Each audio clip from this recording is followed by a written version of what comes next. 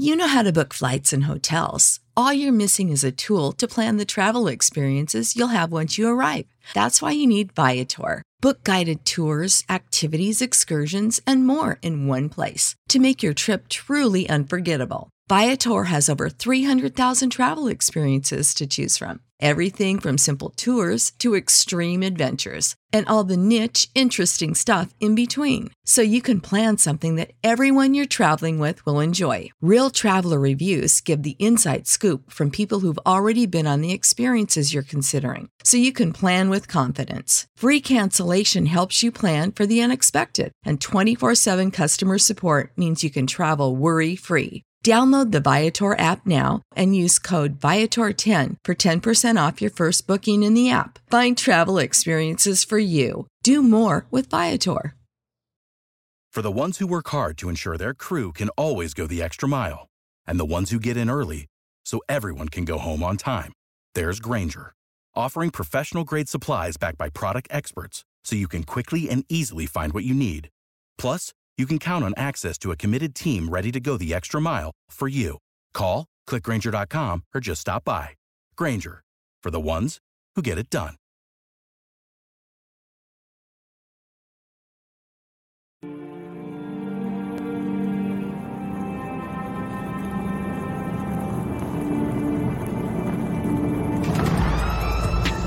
In a world where Carolina Panthers fans have an insatiable thirst for Panthers news and opinions, only one podcast roars ferociously.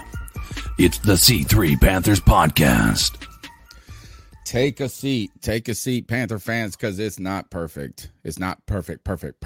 It's not even good. I can't even say good evening, good afternoon, Merry Christmas. I could say Lirum Hallelujah, because my man had all the points today. Lirum Hallelujah. As the Carolina Panthers have once again been held to under 7 points this season. Third time this season that the Carolina Panthers have been held to under 7. I went back and looked at the 2010 season for the Carolina Panthers. 3 games where they did not crest 6 points that year as well. So we were in the offensive productivity range of the 2010 Carolina Panthers as they go out there and really have a lackluster. I mean, I don't even know how to describe what we saw today, but I would say clown show. I would say giving up. I would say uncompetitive to the very most, as Matt Rule continues to cycle out quarterbacks, and likely and most honestly, the last game of Cam Newton's career in Bank of America ends in disaster for him, for the coaching staff, for the Carolina Panthers, for everyone involved, especially for us who are on the C3 Panthers podcast. And I've got to turn the mic over to my wheelman here, who's going to come out here and probably try to tell me how Cam Newton should be the starting quarterback next year, how Brady Christensen is going to be the best guy ever in the world. If you are upbeat right now, Cody Lashney, I'm going to come in there and I'm going to knock you. I'm going to knock you in your head. Man, this was pathetic. It was pathetic. Welcome. Yeah, it was pathetic. But what else is new? The Carolina Panthers are pathetic. Our coaches are pathetic. Everything that the Panthers do is pathetic. Hey, who would have thought a 2-quarterback system where neither quarterbacks have enough time to get into a rhythm with any of their receivers was doomed to fail behind a terrible offensive line? Who would have thunk it? Oh, that's right. We would have thunk it, because it's everything that we've been saying on this podcast for weeks at a time, Tony Dunn. The Panthers are in a bad place. And I feel like right now, if you're in this chat room, you're in a bad place, but have no fear. C3 is here. We're here all the time. We're here to be your post-game therapy session. And you already know that we're joined by the best Panther fans in all of YouTube. You know them and love them. It's ATX19, Brad Dugan, Carter Cannon, Hector Macho Camacho, Seth Robinson, Shane Reed, Underground West, 10, Tizzy, Thomas, Tomlinson, Vincent Leidig, Tony Dunn, and nothing to it but to do it, brother. Let's roll. I feel like Andy Dufresne, and that is a movie reference to the Shawshank Redemption, where my man had to crawl through 500 yards of shit to get to freedom. I have started that crawl this season. 500 yards of shit. We are going to lock arms, and we're going to have to crawl through together, Carolina Panthers fans, because it is a mess. CK, Merry Christmas. Good to see you under poor circumstances. Poor circumstances indeed. You know, I listen, I mean, I don't know. I think we are just hoping to lose, right? But I don't know that we were hoping to lose in the manner that we have been. And I think that's why this stuff becomes more and more painful. You know, and we'll talk about, I think Cody and I have maybe different opinions on a couple of things. Cody didn't look at this as a complete loss. You know, there were some positives. I think that's, you know, a bit optimistic. I think that there's a complete failure across the board. And, you know, I was saying that I'm almost of the mind, almost of thinking Matt Rule is just legitimately tanking. Like it can't be this bad. Like this has to be intentional. Like I don't know what else. It's not though. That's the problem. I know, but I'm gonna choose to believe it. They are today. I'm gonna choose to believe it. Like that's the thing right now is I'm going to choose to believe it, because if it is true that Matt Rule is here, then next year, obviously we're gonna have to deal with this for a while, right? And it's not great news, but it is news nonetheless that I think we all kind of saw was possible. And so if that's the case, I've got to have something to look forward to next year. Otherwise, we're just going to be this is going to be another depressing time of our lives here of being, you know, Panthers fans. So, Greg, Merry Christmas. Welcome back to being a Carolina Panthers fan. Yesterday, you probably got to spend time with your family, watching your beautiful daughters open gifts and be good people, as I got to witness. And then we have to witness this just bamboozle of the Christmas spirit, man. I'm telling you, this is the Panthers are trying. They are the Grinch that stole Christmas. Yeah, they've stolen my entire season. It's not just Christmas, my life, season, my podcast. Thanks, assholes, for stealing my podcast. I think the biggest thing for me today that I saw that surprised me, because I knew this game was going to be bad, was just the stat that the Panthers are the second-ranked passing defense, and they kept saying it during the game, the second-ranked offense against the second-ranked defense. Our defense is at good what ever point in again. time? Yeah, at what point in time have we been the second-ranked defense? There is no way that stat is right. It's got to be. I mean, we had historical games in the first 3 years, through three games of the for season. 3 games, but but against historically bad at terrible teams. Exactly. But this goes to the I think it was who wrote Huck Finn? Mark Twain. Mark Twain said there's stats, damn stats, and lies, or something to that effect. Guys, you can tell me this Panthers defense is good all day, but they can't stop shit. And not that they've been given much to work with, but we heard that they couldn't stop the run left, and then them bitches just ran the ball up the middle for the first quarter and then hit us with the left. They were setting it up. God, terrible. All right, man. Greg, thanks for joining the show. The number is 252-228-5098. That is 252-228-5098. Sound off on what this game means for the Carolina Panthers today, tomorrow, and in the future.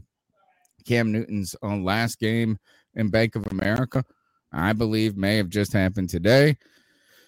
And it wasn't pretty. And I'll go ahead and start off with that. Cam Newton threw one of the most horrific passes today he just lobbed it up. No, that was. And if you assholes tell me that shit's tipped. But how is that the real? No, it wasn't tipped. Come on. It wasn't tipped. His offensive lineman was in his lap, and his elbow hit the offensive lineman's helmet as he's throwing. So it wasn't even like, it was not a loft. It was just like, go it was down, run out. I mean, no, come on, he was it was throwing just it. awful. Was Sam You Darnold thought he was better? going to get that out of bounds? Was Sam Darnold really better today? I mean, both of them. You know what? I would say this bad. is that I want to talk about something I saw in the chat, but here is I will. All right. So you said that's the lead in. Well, let's go to the other one. Is that we cycle in Sam Darnold, right? And it looks like it's going to be just as much of a shit show. He's holding on to the ball, and he squirts out through and then throws this pass downfield to Shi Smith. And the crowd went from the play before booing his entry into the game to cheering. And I just looked at that play and I go, well, that's why people have some semblance of belief in Sam Darnold, because that was like, I mean, like he showed his physical attributes by being like just push the ball downfield on the run a little bit. It was a good pass. But other than that, where should we start, Cody? What is the lead in to this show? So, okay. I mean, look, the lead into the show is obvious. The Carolina Panthers need to fire their head coach. And, you know, the fact that Jonathan Alexander and Joe Person recently went out there and said that Matt Rule is pretty much, from their sources, going to have a third year in the NFL. And I don't know why you would do that. Like, why would David Tepper tell that to Matt Rule or tell that to anyone when there are 3 games left to go? You're not even done evaluating what your team did today. And look, I mean, everything is bad, man. How about this? There's so many places that we could start. Brian Burns on Tristan Wirfs was a terrible fucking matchup for Brian Burns. They were running at Brian Burns today. We are just not physical enough on the defensive line on our edge positions. Your Turgos Matos, I think, got in a little more today and played well. But for the most part, man, when they decide to get aggressive and physical and wanted to run the football, they were able to do that. When Tom Brady wanted to sit back and throw the football, he generally had enough time to get the ball down the field, man. And this is supposed to be our Pro Bowl defensive end. Our Pro Bowl defensive end, Brian Burns, well, when you put him on one of the better tackles in the NFL, he's not getting the job done. And then look, so, you know, CK earlier said that, you know, I thought there was some wins. No, there's one win from this video game. He called it a video game. Well, I mean, it might as well have been. I wish it was a simulation. We were playing Madden, and they were on fucking an all Madden team, and we were someone who's never picked up the controller before.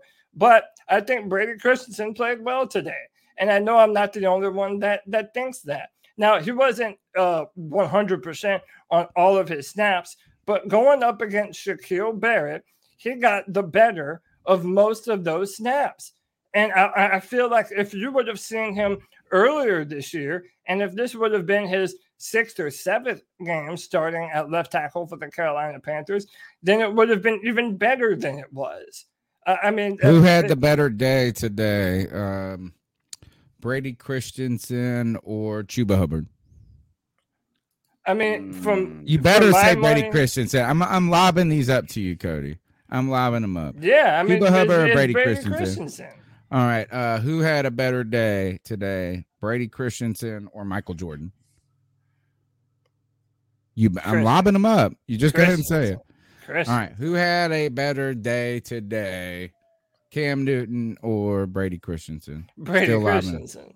Who had a better day today? Matt Rule or Brady Christensen? Once again, Brady Christensen. I'm telling you, man. Matt Fool, dude. This team looked uninspired at all levels. Uninspired.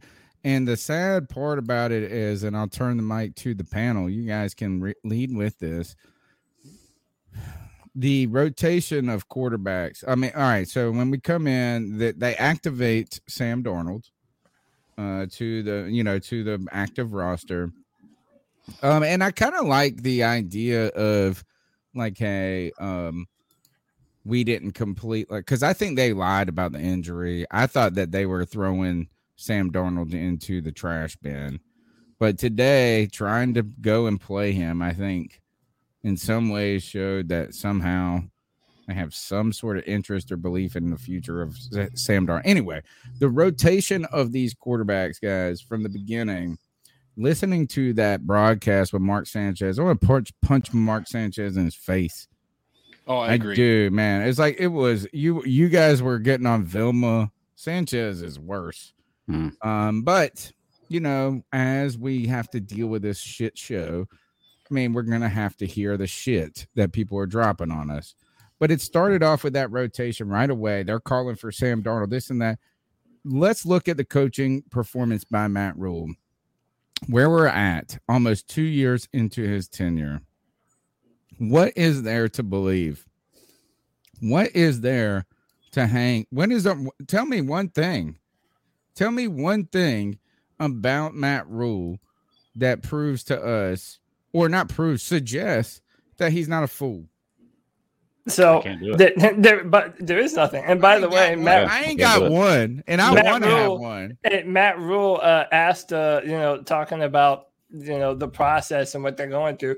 He apologized to the fans that the results haven't been there, but believes the process is 1,000% working. Hey, Matt, what process? What the fuck would it look like if it wasn't working? What would it look like if it wasn't working? I mean, this is as terrible as it can get. I mean, we were the only football team today in the early window that failed to put up 10 points. Yeah. The only team in the NFL that couldn't put up 10 points. When Skip Bayless calls you a joke, clown show. Yeah, clown show. Yeah, you know it's bad. Like, to be fair, the Buccaneers did do the same thing to the Saints last week, but the Saints defense was much more well prepared for Tom Brady. With the what did they do to the Saints last week? They lost to the Saints. They held them to 9 points. I don't care about their offense. But what I'm saying is, if we're going to use that as if we're going to say that, the Buccaneers held us to under 10 points, the only team in the NFL this week to not hit 10, you got to also keep in mind the Bucs did the same thing to the Saints. The difference here is the defense was not able to do anything on our side of the thing. Bro, we played a COVID-riddled Tampa Bay team. Yeah. An injury-riddled Tampa Bay team. They lost. They have their best, like half of their squad was missing today. And I would even argue that they didn't even play a great game. And they still beat us by 27 or whatever it was, 25 points. Like, I mean, there were a lot of plays that they left on the field. They were not overly dominant on any realm of the game, particularly on D. You know what I mean? Like it was, I mean, they got all these sacks today. They got so many sacks, dude. I felt like I was in a porno getting bukkakied all over my face, man. It was like just ball sacks everywhere. At least you enjoyed it. Come on, you did. No, not at all, man. It was the worst. It was like a humiliation sacks. Yeah. No, but like, I mean, really, they didn't even play. Like, if you looked at their game and the talent today, you didn't go, oh, that's the best team in the NFL. I didn't go, oh, man. I looked at the Carolina Panthers and said, holy shit, we may be the worst team in the NFL. Well, yeah, but they could have been throttling down for all we know. Like, why beat the shit out of a JV They didn't have squad? Mike Evans. They didn't have Chris Godwin. They didn't have Leonard Fournette. They didn't have Levante David. What if they would have had all those? What would the score have been? 97. I felt like it was by the way, Alabama playing a baby school. The full list of people the Buccaneers were playing without today was Chris Godwin, Leonard Fournette, Antoine Winfield Jr., Levante David, and Jason Pierre-Paul. Oh, Mike Evans. You didn't say Mike. You didn't say Mike Evans. Yeah, I did. Mike Evans. I said it after Leonard Fournette. And they still got 7 sacks today and put up a 30-burger on us. Like, I'm sorry, Matt, you're a moron. There is no system. There is no brand. And it's not 1,000% working. Then he wants to go on to compare the Carolina Panthers to Jay-Z. He said, I believe it's 1,000% working. I just know no one can see it, and I apologize. As I tell our team all the time, it took Jay-Z 7 years. He had to start his own agency to become an overnight sensation. It takes time. So Matt Rule is over here What saying, in the fuck are you talking about, Matt Rule? Exactly. How can you even use that and that? What is he trying to relate to the black people on his team? Like, what is he trying to do with that? I'm trying to sound cool, like he knows what, and he's trying to pretend that he has something to believe in down the road. And like he's gonna be the best rapper in the last 30 years. Yeah. By the way, all the Panthers need is all the years that he has on his contract. 7 years. My ass, dude. Oh what yeah, the you fuck might are get talking yeah. Crazy, dude. Man, all right, so let's go. Let's start with I guess we'll start with the news that broke at the beginning of the game, and that was that the Carolina Panthers had activated Sam Darnold. No PJ Walker. Where are we at, I guess, is that they said that there was going to be a plan to rotate the two-system quarterback. You know, just last week, Matt Rule said that the two-system quarterback wasn't ideal, but he then triples down on the two-system quarterback. Sure. What is the make of this? Is like and I gotta say, I know that Cam Newton has not played well. And people don't, I mean, it's not a good fanfare for him at the end. But I will say he's handled it with grace. Is that, I mean, he hasn't played well. He hasn't, the coach is already on his ass. They're cycling this and that. He has not been a dick about it. That's it. I mean, I'm not saying he's been good at quarterback either, but he hasn't been a dick. Man, he's over there, I feel like, trying. So, more character kudos to Cam Newton. What the fuck is going on with this quarterback situation, guys? You tell me. Well, Matt Rule, continuing to make excuses, says, yeah, nobody wants to play. His exact words, I don't think anyone wants to play two quarterbacks. We're not winning, so we weren't winning that game. So we were trying to see who can spark us and light us and move the ball downfield. And again, like, you're just throwing your players out to the wolves. Like, it's everything that I have said about Matt Rule this entire season. It feels like he is purposefully almost, which I know that it's not purposefully. It's just his ineptitude. But he is putting our players in positions to fail. He does it all the time. He does it on defense. He does it on offense. But now this two quarterback system, I mean, people really don't understand the amount of time and training and practice it takes for quarterbacks and receivers to get on rhythm and be in time with your pass protection.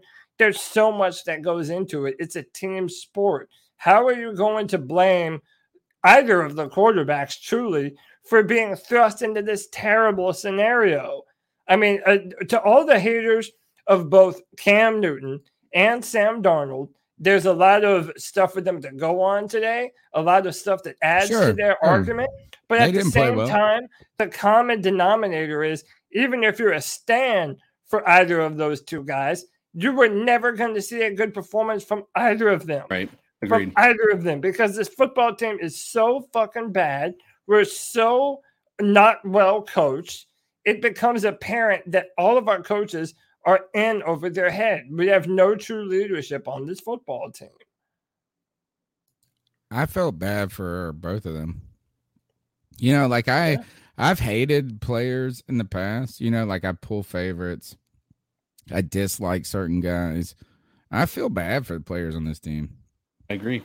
Like having to go out there and it seems like they're going through the motions, and poor Sam Darnold and poor Cam Newton. I'm not even angry at Sam. I haven't booed him. I'm not even gonna boo him. Right.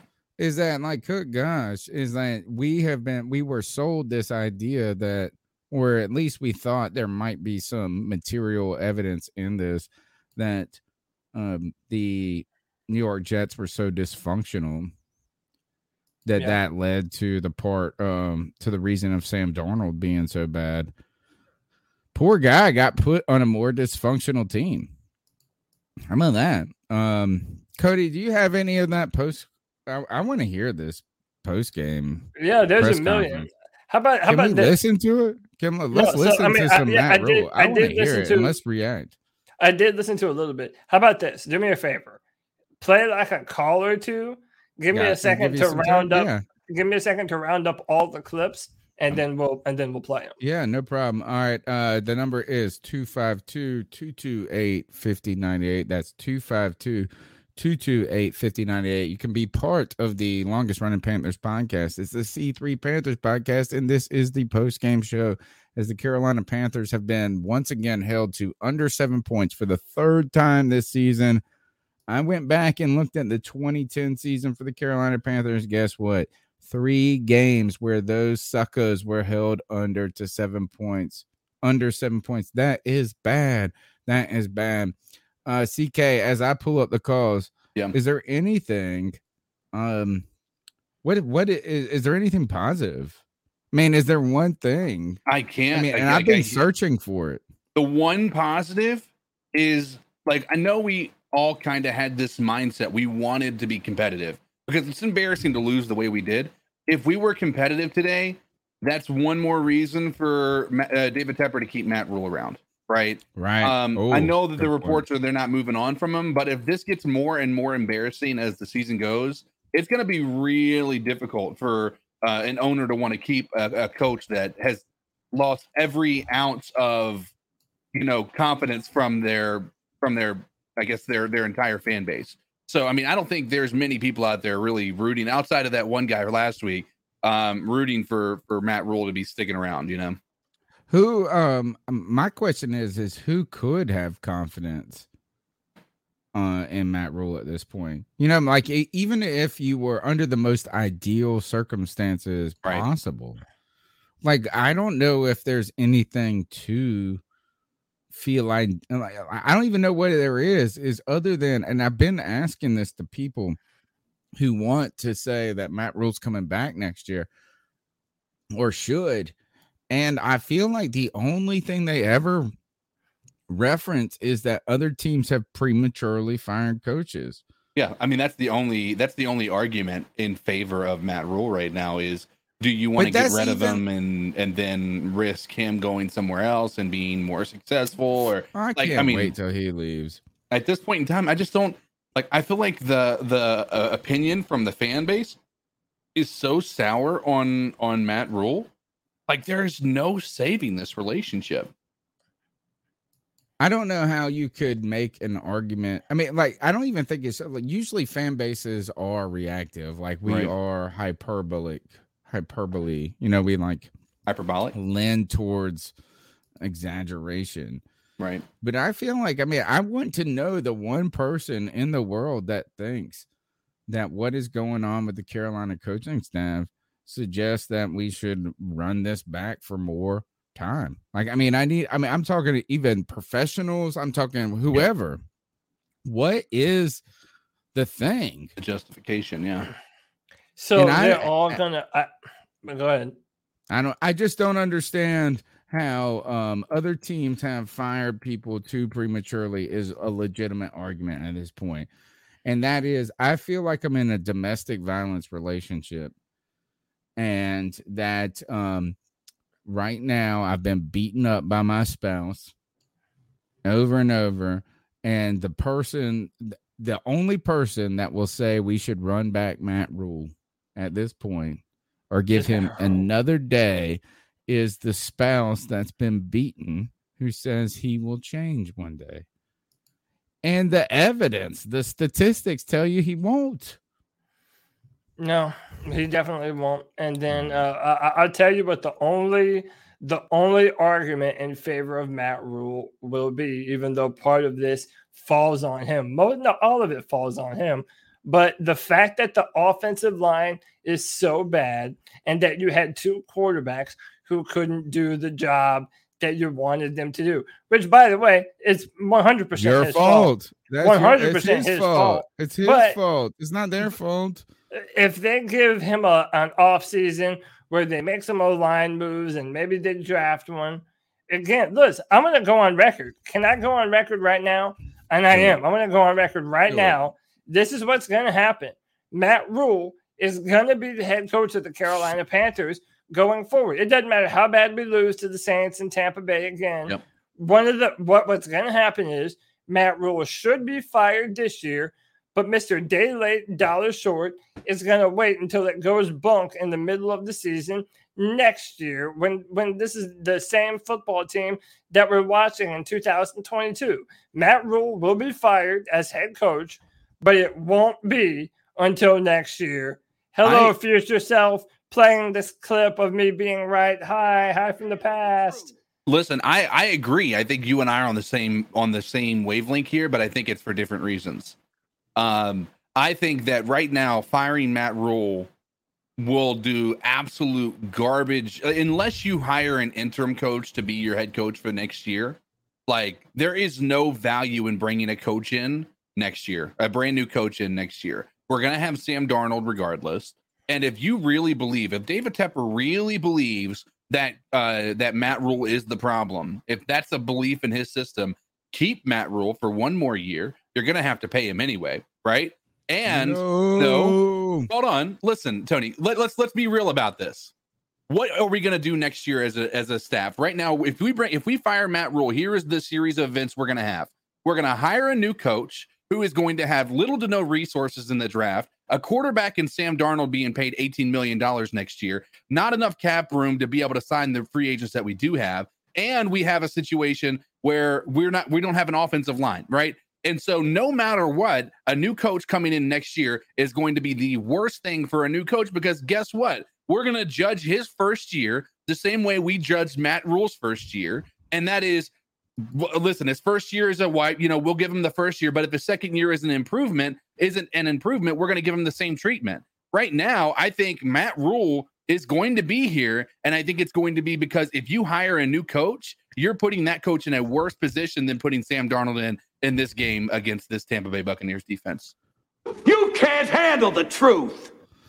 The number is 252-228-5098. Let's go ahead and jump into your calls. So what are your thoughts on catcalling? Yeah, it's pretty you shouldn't do that to somebody. And how did that make you feel? Very uncomfortable. So how do you think catcalling makes the person feel? It feels good, like... Who's that cat sitting in the back corner with his face buried in his nose? Who's that kid that can use one?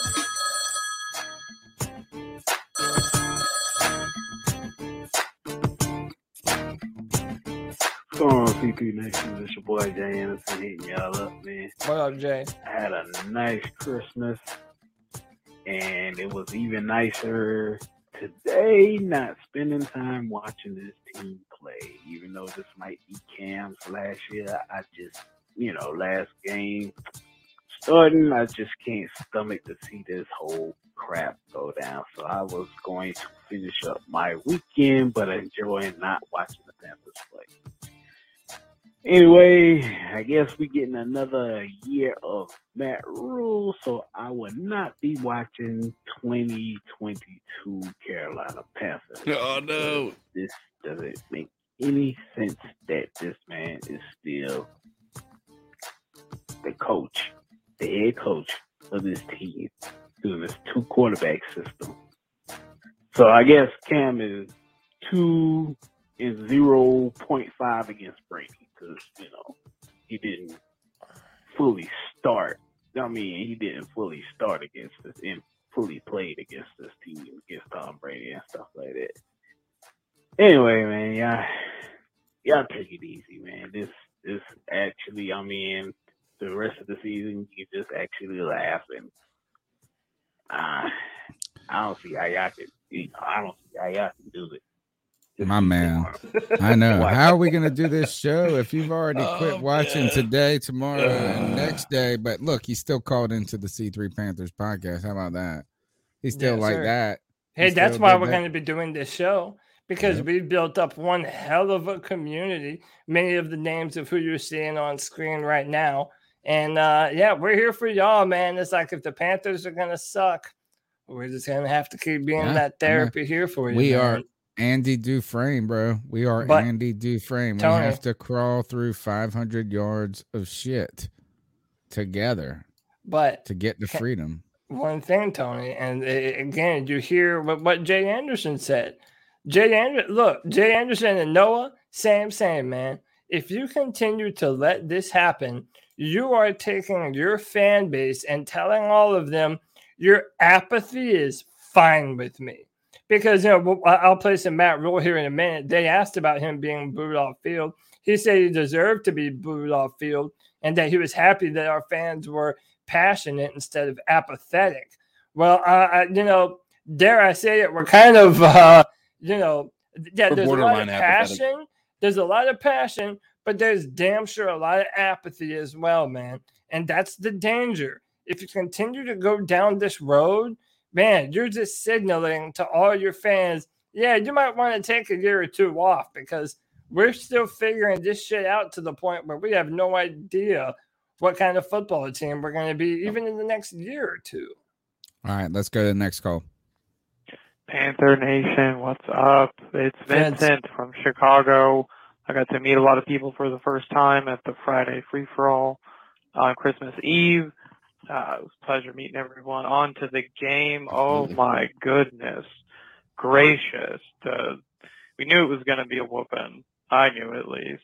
It was all just a measure of how bad, how competitive could we make it. My biggest concern that I'd like to hear everyone mull over is what really is the identity of this team. We're in a rebuild, and I can't answer that question. I don't know what it is. What kind of offense are we? No one knows. Matt Rule doesn't know. Nobody knows. I don't know what the 2-quarterback system is supposed to be when they kind of trade off drives, and I didn't really see a whole heck of a lot of mixing up the downs. You have Cam Newton sitting on third down, and it's just, I don't know. I don't know what we're doing. And this far into the, quote, rebuild, that's one question we should answer. And I think it's something that the management needs to answer. And then, of course, I always talk about management versus talent. These guys are so poorly managed that any talent they do have goes right down the drain. Yep. The O-line's fighting a war down there, and this guy hasn't, one of our tackles, he's in because someone's hurt, and it's just like, what do you expect? I'm sure everyone's going to say he's terrible, but they're getting steamrolled by some of the best rushers in the league, and it's like, man, at this point, I don't know. I don't know what we're supposed to do. So find the way forward. C3, tell me what the identity of the team needs to be and what you do about mismanaging the tools that you do have. Because I would hate to, build, and then just manage it all the way into nothing. So therapy session, someone hold me. Wonderful call, Vincent. Wonderful Thanks, call, Vincent. I think you actually hit the nail on the head when it comes to us dealing with this season. It hasn't been about the wins and losses. It hasn't been about even individual player performance for me at sometimes. It's been the lack of growth, the lack of direction, and as you articulated, the identity going forward. And it's not even that we haven't found an identity, like we haven't nailed it out so much, but that it's so clear that we're not even close to finding one yet. Right. And I just want to put this up here is that the Tampa Bay Buccaneers scored 32 points against the Carolina Panthers, held us to 6 today, and their quarterback only had 232 yards passing and 1 touchdown. They rushed for under 200 yards. In fact, this would be 70 and 65 is what 135. In theory, they didn't do anything great. Right. They rushed for 150 yards against us, passed for 230 yards, and beat us like we were bitches. So please, I think Vincent's right. You guys tell me, what is the identity of this team? And right now it's one of a loser and unprepared and over their heads. And I don't know how I can get behind Matt Rule anymore. Yeah. You know what's funny? You know what the identity of this football team is? We're the football team who's trying to find an identity. as cliche as that sounds, like we literally cannot do anything effective. And when you say that this is the number 2 defense in the NFL, and it's a lie. It's a fucking lie. We have teams putting up 20 plus points, 30 points. It's absolutely ridiculous, man. And then I also feel like, whenever we get into these criticisms, we genuinely don't criticize Phil Snow enough. I mean, they're poorly timed blitzes that Tom Brady is going to be able to take advantage of, which he absolutely did. The defense seems slow to make checks at the line of scrimmage. I saw Shaq Thompson making some changes at the line. Why are you going to go after Phil Snow? The whole reason we don't criticize Phil Snow is because there's other things on the team that are far more pressing than the defense. And I'm not saying that the defense, and I've been number 1 on this kick, is who has the defense fucking stopped. They ain't stopped nobody. And last week, I was so mad at him when he said, oh, we have a pretty good run defense. They just run a lot at us. And then today, they just bludgeoned us up the middle. There was no stopping them. But Cody, you're right, is that he deserves criticism. The defense ain't as good as advertised, but it's not even close to the realm. It's like the totality of the team is a bigger problem. I don't even want to say the offense. The totality of the team is the problem. By the way, shout out to R. Dan Jr. for the 199 love bomb. He says Rule isn't the problem. David Tepper is the troll. Ooh. Oh, buddy. And let me tell you, I put this out on Twitter, and it kind of picked up some legs. I said, according to reports, Matt Rule is safe for a 3rd year. Why would ownership allow that with 3 games left to play? Oh, yeah, because David Tepper hasn't a fucking clue what he's doing either. Skip Bayless was right. The Carolina Panthers are a clown show. And again, Tony, to us, it seems like common sense that you cannot start next year with Matt Rule as your head coach. Well, it appears that our sense and change purse isn't quite the same one that David Tepper is dealing with. He thinks that it's okay, and I guarantee you he's on this mindset with Matt Rule that, build up the team a little bit, give him another offensive. After today, how does that mess? At some point, a message gets stale. It's only me telling my wife, I may make some bad analogy, but like if you are a poor husband and you just keep telling your wife you love them, or you love them, it's going to be better tomorrow. I mean, like when does the message get stale, dude? Did it get stale after the Giants game? No. Okay. Did it get stale after the New England game? A little bit. Did it get stale? Like at what point does that idea and the process is working? What process, bitch? It was stale. It was stale against Philadelphia.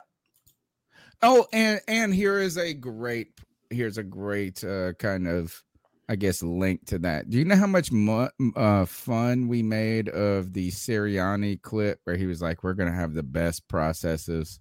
Yeah. We're going to have the best processes. We're going to simplify the process so much that it's going to make the process so good that we're going to beat people. And it just seemed so ridiculous. It was like the worst pregame. Like, I got this job, like, why the hell are you going to hire this? The Philadelphia Eagles by far are a better team than the Carolina Panthers.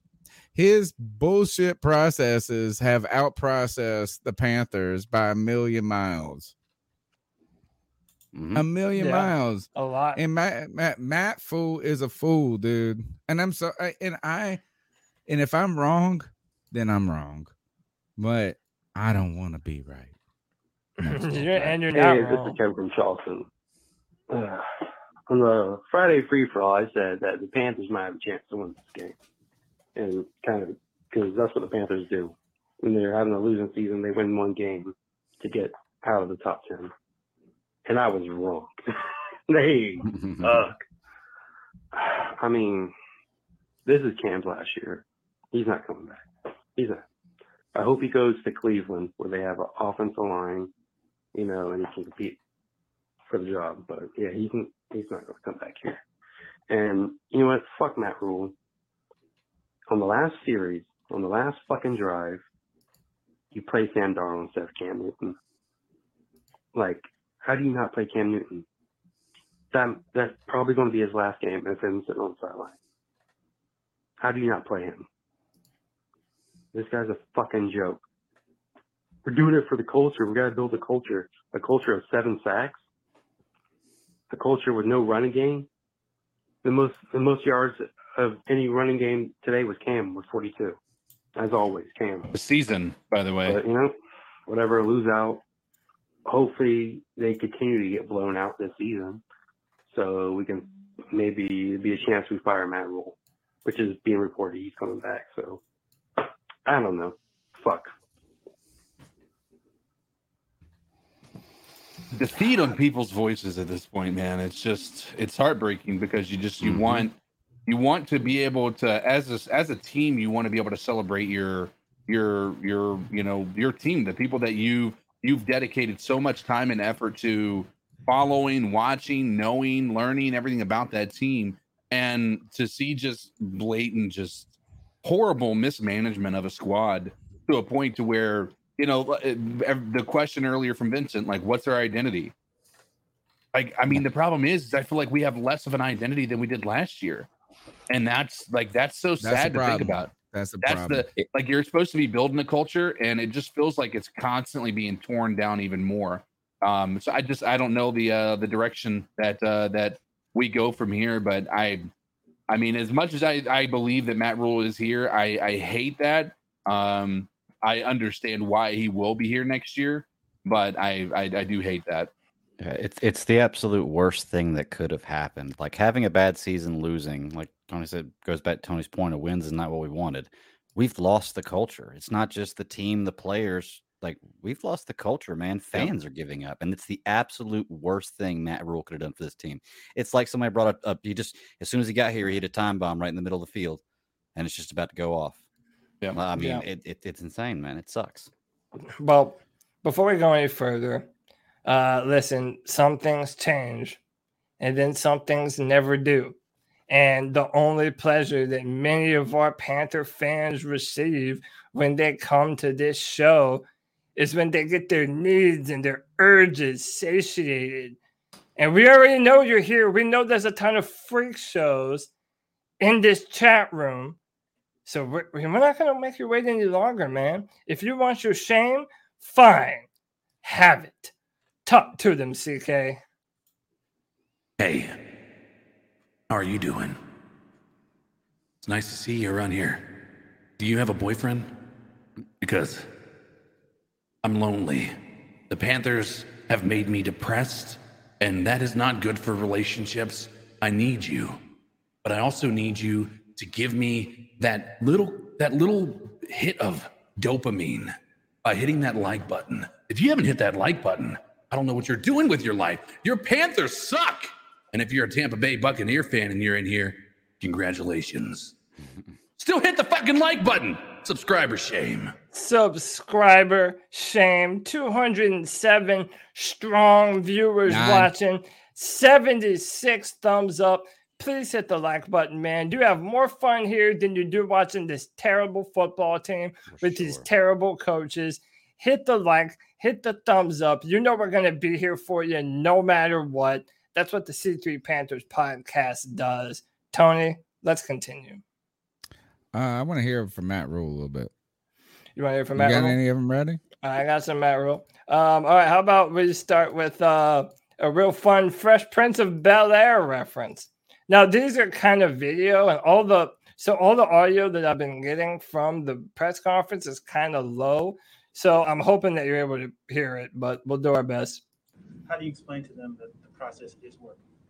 Yeah, I don't know that I can say. I don't know that anyone wants to hear that, nor should they. I just think when you look at most teams that start over, in terms of like last year, you guys were called a rebuild. I'd always try not to use that word. I'm like, well, we're building. But like when you walk in the building and Luke Kuechly leaves, James Bradbury leaves, and all these people leave, they're not my, and you're kind of like, okay, who's left over? It's like you ever see the Will Smith Fresh Prince of Bel-Air where he's kind of making excuses. A lot of people left, and it's like, okay, we got to start over. And so I hate it for our fans that we're not winning, and I know how much. So basically, saying that, bro, we didn't need to win. We didn't need to win. We needed to look competitive. I didn't need to be the best lay you ever had in your life. I just need to not be the worst. So we also have Matt Rule being asked about his 2-quarterback system. Decision and the announcement that you would play both quarterbacks today had a lot of criticism, mainstream media, and then the fans today with the boos when Sam went in. Can you kind of give us a little bit of insight on how you went? Did the game go the way that you had planned as far as how many snaps I would play, the timing of Sam entering the game? Yeah, we planned on putting Sam in the second or third series. Obviously Cam did a great job on the first drive, led us down the field, scored a touchdown, just like next year we had a chance to score a touchdown, score a field goal, just like we thought he would. I think the second drive we moved the ball third down, and then we had the interception, right, which led to points for them. That sucked. That was really just, as I said, a lot of respect for Cam Newton, what he brings to the table. He had the explosive run, a lot of things he can do. You also want to see what Sam can do. If Sam got in there, I thought he showed mental toughness. He's being booed by the home fans and went out and made an explosive play. So, from where he was early on to where he was now, I think he finished 14 of 27 that they handed me.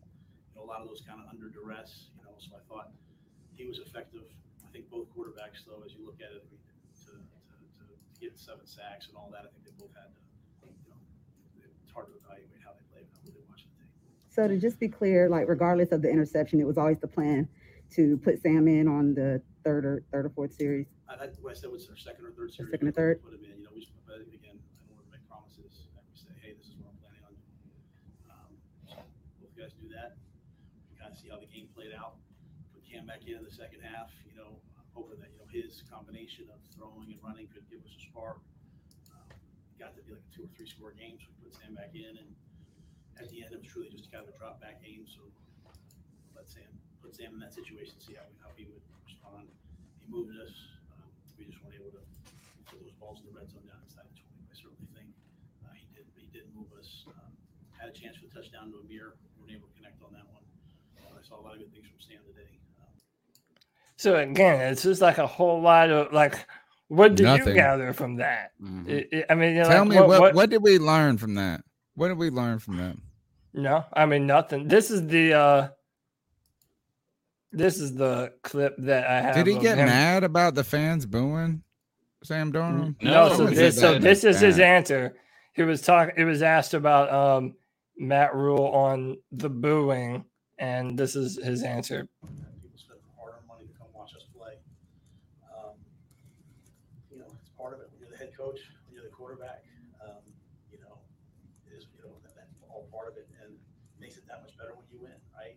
But I will much prefer passion over apathy. I'd much prefer pressure over nothing, right? I can do something else. So I think our fans have been great. They support us, and sometimes you need to be booed. Now for Sam.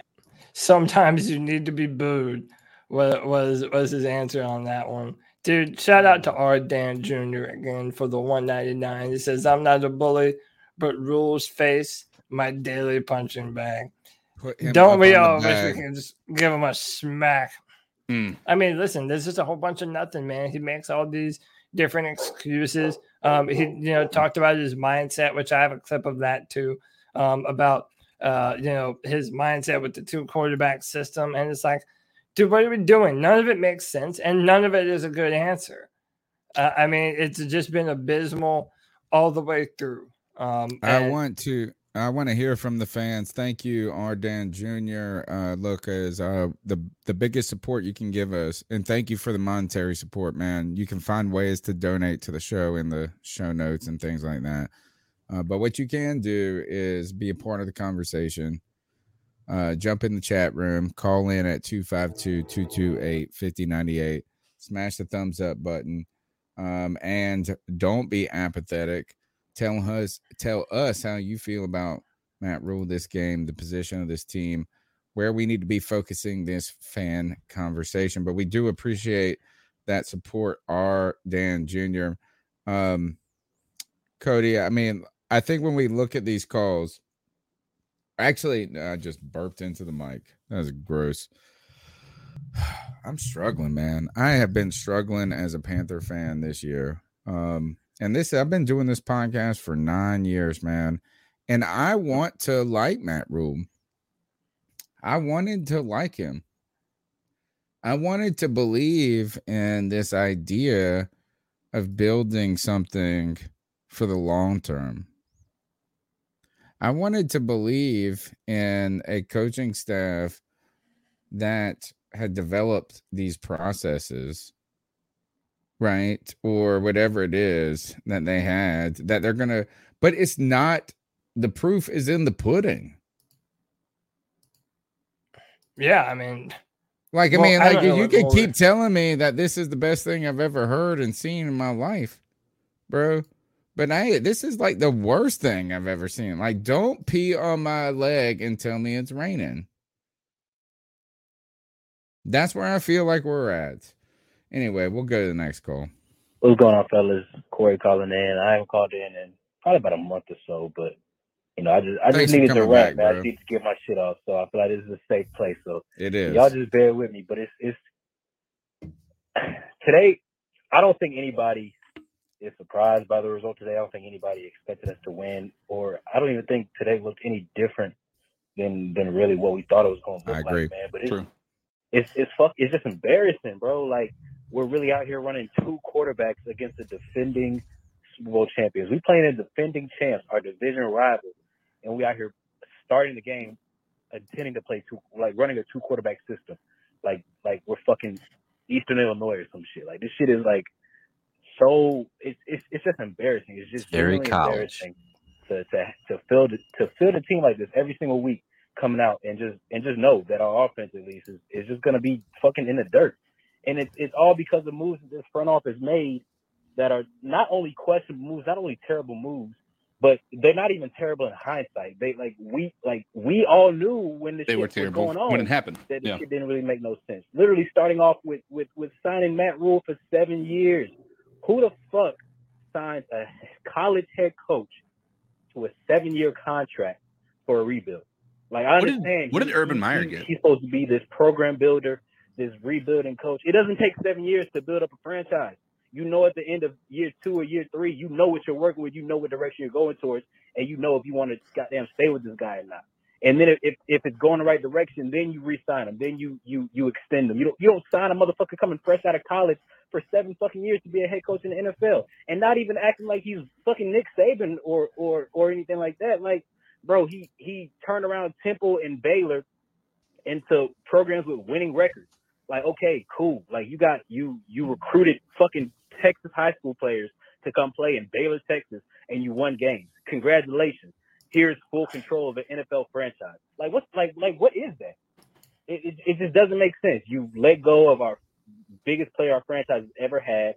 You sign a stopgap quarterback for 3 years, a 3-year contract, a guy who's never thrown for 20 touchdowns in his fucking career, who either ends the season with mediocre ass stats or ends the season injured. You sign him for 3 years. He's done after 1 year. You trade a 2nd-round pick for a fucking a project quarterback who's been literally the worst quarterback in the league the last 3 seasons. And then you extend him. You fucking sign him for his 5th-year option after he never plays for us. And it's like, okay, cool. Maybe it's for his confidence. It's for this. It's for that. It's like, no, fuck that. Prove it. You're on a new team now. You've been asked for the last 3 years. You have to prove that you can be a good quarterback in the NFL. We're not going to instill all this confidence in you, hand you the keys to our franchise. Man, spitting fire, dude. Spitting fire here. And you are Very capturing so much of what Panther fans have been feeling.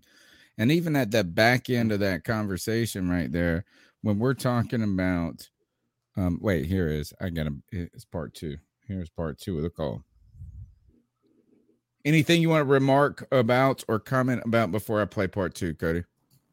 I mean, no, you don't hire that many head coaches without NFL experience to come and revamp your NFL franchise. That's on Tepper, man. All right, here's part 2. This is part 2 of my call, man. I was getting off the rails there, but goddamn, like, this is what this team does to me. You put Sam Darnold, you give him his 5th-year option before he ever plays a snap for us. After you watch 3 years worth of film on this guy, it's like, okay, cool. It's bad He's business, been with a man. terrible franchise. It's bad He's got business. no weapons, no O-line, terrible coach. He's got a lot of potential, yada, yada, yada. All right, we all see that, but let him show you that. Let him go out for the Panthers and prove himself for you, and then you extend him. You don't give this motherfucker $18 million next year for free. This is what we did. Now we've got a quarterback who we know is not the future, who we cannot trade because he's so ass, and then we're going to pay him starter money next year. For what? For what? We backed ourselves into a corner where we literally had no chance but to sign Cam. Okay, he comes in. Shit starts off cool. It's a great story. Cam Newton's literally my favorite player of all time, but y'all, he doesn't have it anymore. I'm sorry to say. I hate for this to be his last home game in Vegas, Mary, for him to go out like this. He's right. But he can't throw the ball anymore. He's had too many injuries. He's still a physical force. He can still run. He can do all that stuff. But, you know, he's just not that guy anymore. And it's sad to say, but that's the truth. But now we stuck ourselves in a situation where it's like, where do we go from here? What is our actual plan? Because we don't have any real draft capital. We got Sam Darnold on the books for next year. There's no franchise quarterbacks coming in the draft this year. And we've got these players that are supposedly good that we need to play, that we need to pay. And it's like, I feel like all this could have been avoided by just doing what the fuck you're supposed to do when you rebuild a franchise, bro. We're armchair GM, like looking at these moves in real time, knowing that that's not the shit that you do. You don't sign a head coach out of college for 7 years. You don't trade for a bust of a quarterback and then extend it before you don't get the GM. You don't sign a backup quarterback as a stopgap for 3 seasons. It's like, what do we do now? So I don't know, man. There's no real answer. You know, I'm not saying anything that anybody hasn't said before, but I just had to get my shit off, man. But no, you know, sure. I'm still gonna watch the last 2 games for whatever reason. And you can't handle the truth, folks. You can't handle the truth. That is the truth, man. My caller right there. It's calling night so far for me, and it's because we didn't need the wins. We didn't need a lot of this. It is the process that we have been told by Matt Rule is working 1000% is the worst process. It is the wrong way of doing it. We were sold Bob the Builder, and we got the most rickety fucking house in football. I mean, we might as well be at least for the Jacksonville Jaguars, they can say that they had Urban Meyer who was destroying everything. Does anybody feel like the Jacksonville Jaguars are in a worse spot than the Carolina Panthers right now? How could they be? No. They have far more money and a quarterback. And they have all their draft picks, if not more draft capital, because we took CJ Henderson off of their hands. You have the Jets who have draft picks from us and draft picks from other players. The Jets have plenty of draft capital. They have a future. What do the Panthers have right now that give you hope for what they can be? Like, I don't see a single thing. All right, let's keep pounding. Hey, did you want to see the clip of Matt Rule saying telling us the process is good? Yes, yeah. I want to see this more than anything. I can't wait to hear this. Short and sweet and to the point. But I believe it's 1,000% working. I just know no one can see it, and I apologize. I tell our team all the time, it took Jay-Z like 7 years. It took him 7 years. He had to start his own agency to become famous, to become an overnight sensation. Like, it takes time. Which that's not true. Jay-Z was famous before he made his own company. He was already one of the most revered rappers in New York at that time anyway. So even his dumb analogy isn't even fucking true. No, that's not so right. It's just embarrassing, man. And it's like what I said earlier. If this is what it looks like when it's working, what the hell does it look like when it isn't working? Amen to that. Oh I mean, God. come on. Thank God it's working. Thank God it's working. This has been, Merry Christmas, folks. The Lord has been born.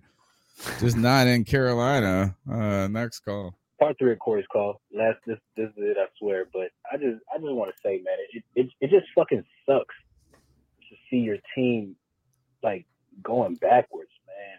It's like, not only do we, I don't really have a blueprint to fix what's going on here. It's like, but this ain't we it. are so far. We are so worse off tell you, than we were 2 years ago when we were like, all right, it's time to kind of scrap everything. All right, Luke's retiring. Greg Olson's getting old. Cam is injury. Like, it's like we're worse off now than we are then. And I'm 24, so I wasn't really watching football like that when we made Super Bowl against the Panthers. Against the Patriots. What a so great I've Super seen Bowl ups that and was. downs of this team. Like, I've seen this team be shitty. I've seen this team go to the Super Bowl, and it's like this feels worse than the fucking Jimmy Carlson era because. Like, I feel like watching that team, okay, everybody knew we were ass, everybody knew we sucked, but it was almost like we were saying it. It was almost like I really literally wasn't expecting anything. This team, we have talented players. We have guys that we feel like can play, and it's just like we fucked it. Like, we just spilled everything, and now we're a team with no future, like, at quarterback. Like, we have no plan at quarterback. I have no idea what to do. And now we're going to this draft with like a first. Do we have a third round pick? I know we have a first round pick. I don't know. It's like No, I don't think we have. Man, when you've seen what this team can do, and you've seen players on this team perform at a good level. But I don't know. I just had to think, man, because I really can't. My friends don't give a shit enough about the Panthers for me to say all this shit to them. So I just gotta get this shit off my chest. Man, we appreciate it, man. That's what you're here for. That's what we're here for. Get on the couch. Let us know. Get it all off your chest. The number's 252-228-5098. That's 252-228-5098. Now, I think where I identify with this caller a lot with is I didn't have I have had very little expectations. Not little. That makes it sound like I thought they were going to be terrible or be poor. I have not had high expectations for this team. As in wins. I've said it week in and week out. I've said this. Like, even today when I went to watch this game, I was like, oh my God. We're going to play the Bucs. Brady's been shut out for he's never been shut. He's only been shut out 3 times in his career or whatever it was. I mean, like, you're going to get Brady with a vengeance. And then when you even saw the injury report for the Bucs, and it was so long that anything that gave me hope, I was like, man, I had the worst expectations for this team, like the lowest. In fact, calling them expectations probably is over exaggerating where I felt, because expectations means it's higher than 0. I would guess they fell below my expectations still. What if you went to the worst, a place you thought was going to be the worst restaurant, and you imagine the worst possible experience you could imagine, and they still somehow found a way to fall below that? That is what happened to me today. Mm-hmm. I mean, like, I don't even know. I don't know. 252-228-5098. Get it off your chest. What's up, y'all? G Cavassier. What's up, Hey, G? the bleeding stopped. Thank God that game was over. That game was horrible as hell. How the fuck you lose by 26 damn points? 26 damn points? Come on now, y'all. Yeah, Rule got to go, man. I know that y'all are saying, and some people are saying he's going to be back next year and everything, and blah, this and blah, that. Tepper needs to pull the trigger on this dude. This dude needs to leave. And somebody else I'm gonna get on is Derek Brown. I told y'all years ago I really didn't trust this dude. To me, Derek Brown's just taking up space. He's not really doing anything, man. I think he's kind of like overrated. As I We said need to talk before, about this. Years ago, I wanted Isaiah Simmons. I did, but oh well, things happen for a reason. But yeah, Derek Brown, I'm not a fan of, man. Not a fan at all.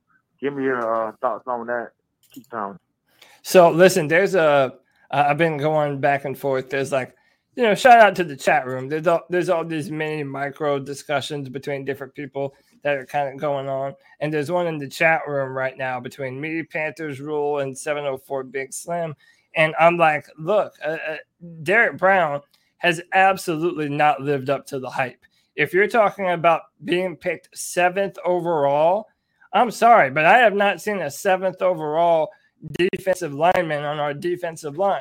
And I said this before the draft, that when you're a big run stuffing defensive tackle playing one tech, zero tech. We play him around at 5 sometimes, but when your main focus as a player is to stop the run and eat up space and try and eat up double teams, I'm sorry, but I don't put a premium on that. Not when you're picking in the top 10, because those guys are a dime a dozen. Big, strong defensive tackles exist in just about all rounds of the draft. I mean, maybe not all rounds, but you do not pick a player or run stuff in defensive tackle in the top 10 of the draft. And, I don't even want to say that Derrick Brown is a bad football player. I think when he has some other talented guys around him, he will serve his purpose. He will be that big monster in the middle that's going to stop us from being gashed all the time. But we need to improve our linebacking core and improve the help around him. Even if we do that, though, Derrick Brown is not worth a top 10 pick. He just isn't. He doesn't have the skill set to be able to do it. And if you want another example on how players like Derrick Brown come around just about every year, Jordan Davis, who is from Charlotte, plays at the University of Georgia, is a monster right now. And he would probably be available for us to pick at the 7th spot too. And he might have better college film than Derrick Brown did.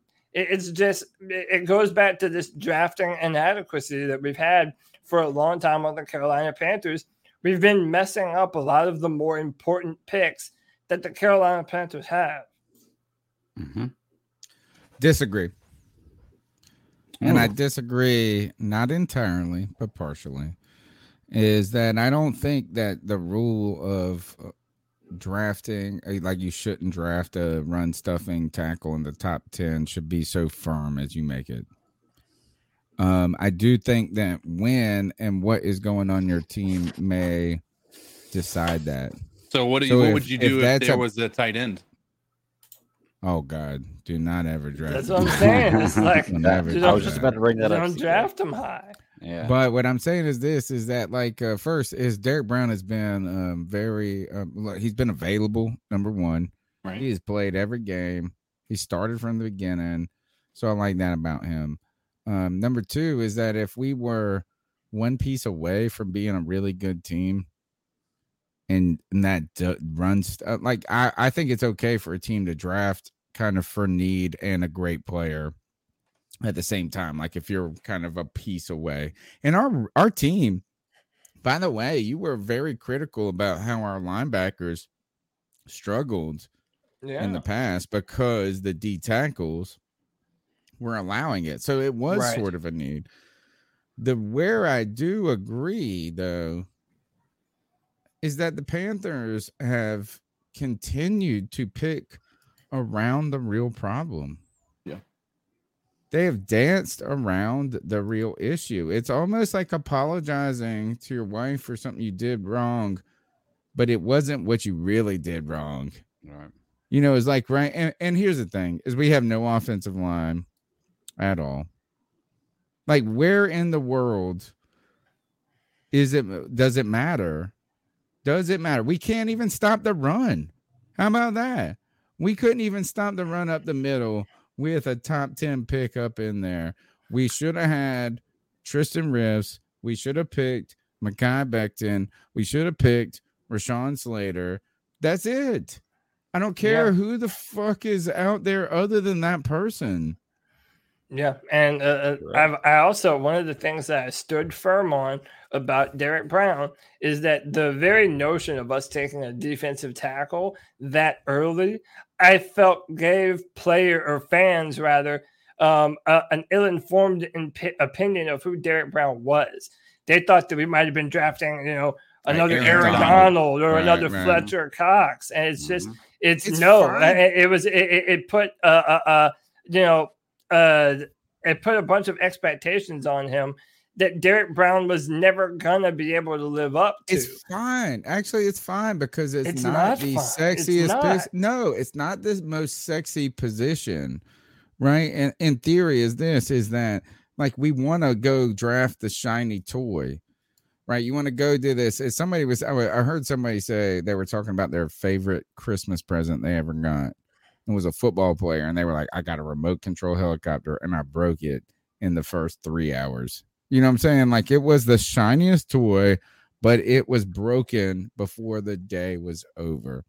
Right. I don't even think a defensive tackle is in that realm, right? He's not a wide receiver. He's not a quarterback. He's not a shiny toy. They gave us a less shiny They should have just picked the fucking guard, basically. That's what you're doing. You're picking a guard in the top 10. And that's a hard thing to sell. It's like hard to get excited about. It's hard because you would be up here, Cody, saying a guard is not worth a top 10. You should have gotten a tackle. It is a unsexy pick that turned out to be even less sexy because we didn't address the goddamn need that we needed more than anything. And that's the offensive line. But it's not even about sexy pick. It's about value. When you're especially in the top 10, you're drafting for value. You should be able to pick players in those top 10 selections that you are unable to pick even in the latter half of the first round because they shouldn't be available based on their talent alone. I'm saying that Derek Brown, Isaiah Simmons has a higher ceiling than Derek Brown. Fuck anyone who thinks different. I don't give a shit. He does. He is a far better athlete and better at the position than Derek Brown. I disagree with this comparison because you're looking at the wrong player comp. We should have picked offensive linemen. We should have picked offensive linemen. No, period. Even then, you can draft defensive tackle in the top 10, fine. But you have to add more to what you do than just being a run stuffer. I mean, there's some guys in this draft that I would be comfortable doing that with, but not me. Derek Unless Brown this motherfucker has offensive lineman in his name, I don't want to talk about him. I don't want to talk about anybody. I'm with CK. CK said this a few weeks ago. He said, I don't want to talk about nothing until this fucking line is fixed. I don't care. I'm tired of having the conversation of is Joe Brady a good offensive lineman, or did he just have a bad offensive lineman, or did he have a bad? I'm tired of having to have a conversation about other people's position with an asterisk beside it. Like Cam Newton's not good at football behind a bad offensive line. Sam Darnold's a horrible quarterback with a bad offensive line. Like I'm tired of that having to always be an asterisk. I just want to know, is Sam Darnold good, or are we just not a good team, period? Is it Sam Darnold that's the problem, or is it this offensive line? Right? I'm tired of having to question all those things. And until that's fixed, there should be zero other things at the top of the list other than offensive line. That is clear and evident, especially when you talk about, they say Tom Brady is the fastest quarterback to get the ball out, 2.5 seconds. I was literally, after they said that, I was counting how long it was taking the defensive lineman on our offense against our offensive line to get to the quarterback, and it was 2.5 seconds. And I'm sitting there thinking, so even the fastest quarterback in Tom Brady couldn't possibly get the ball out quick enough to be able to, handle what this offensive line is doing. I'm tired of the conversation. Until that's done, no other position should be a part of this conversation. Yeah, like why have Barry Sanders right now? Why have Barry Sanders when it doesn't matter? Barry Sanders was the greatest running back in the history of football, but guess what? He played on the worst fucking team. Right. Like, I mean, why does it matter? Even if we get the best player in the world, if it doesn't make our team, it's tough. Hey, guys. Nick Lyon here out in Seattle. Love to hear your podcast. Thank you, bro. For years. Thank you, man. This is difficult to process just watching what happens each week with our team. Because as I've heard you guys mention on the show, and I've been saying all year, what direction do we go from here? What's our identity? I mean, you can look a mule in the face and tell him why Sam got more plays than Cam today, and it has nothing to do with Sam Darnold being a better player. We all know why. It's the same reason why people hate Cam Newton, but we don't need to get into that right now. What I want to talk about is how Brady Christensen just put out the best game at left tackle we've seen all year. Meanwhile, our head coach is so clueless, he thinks this man is a guard. I just don't understand what the plan is going forward and what we think we're going to do. People are so divided on whose fault it is, and Rule should get another year, and I'm just over it.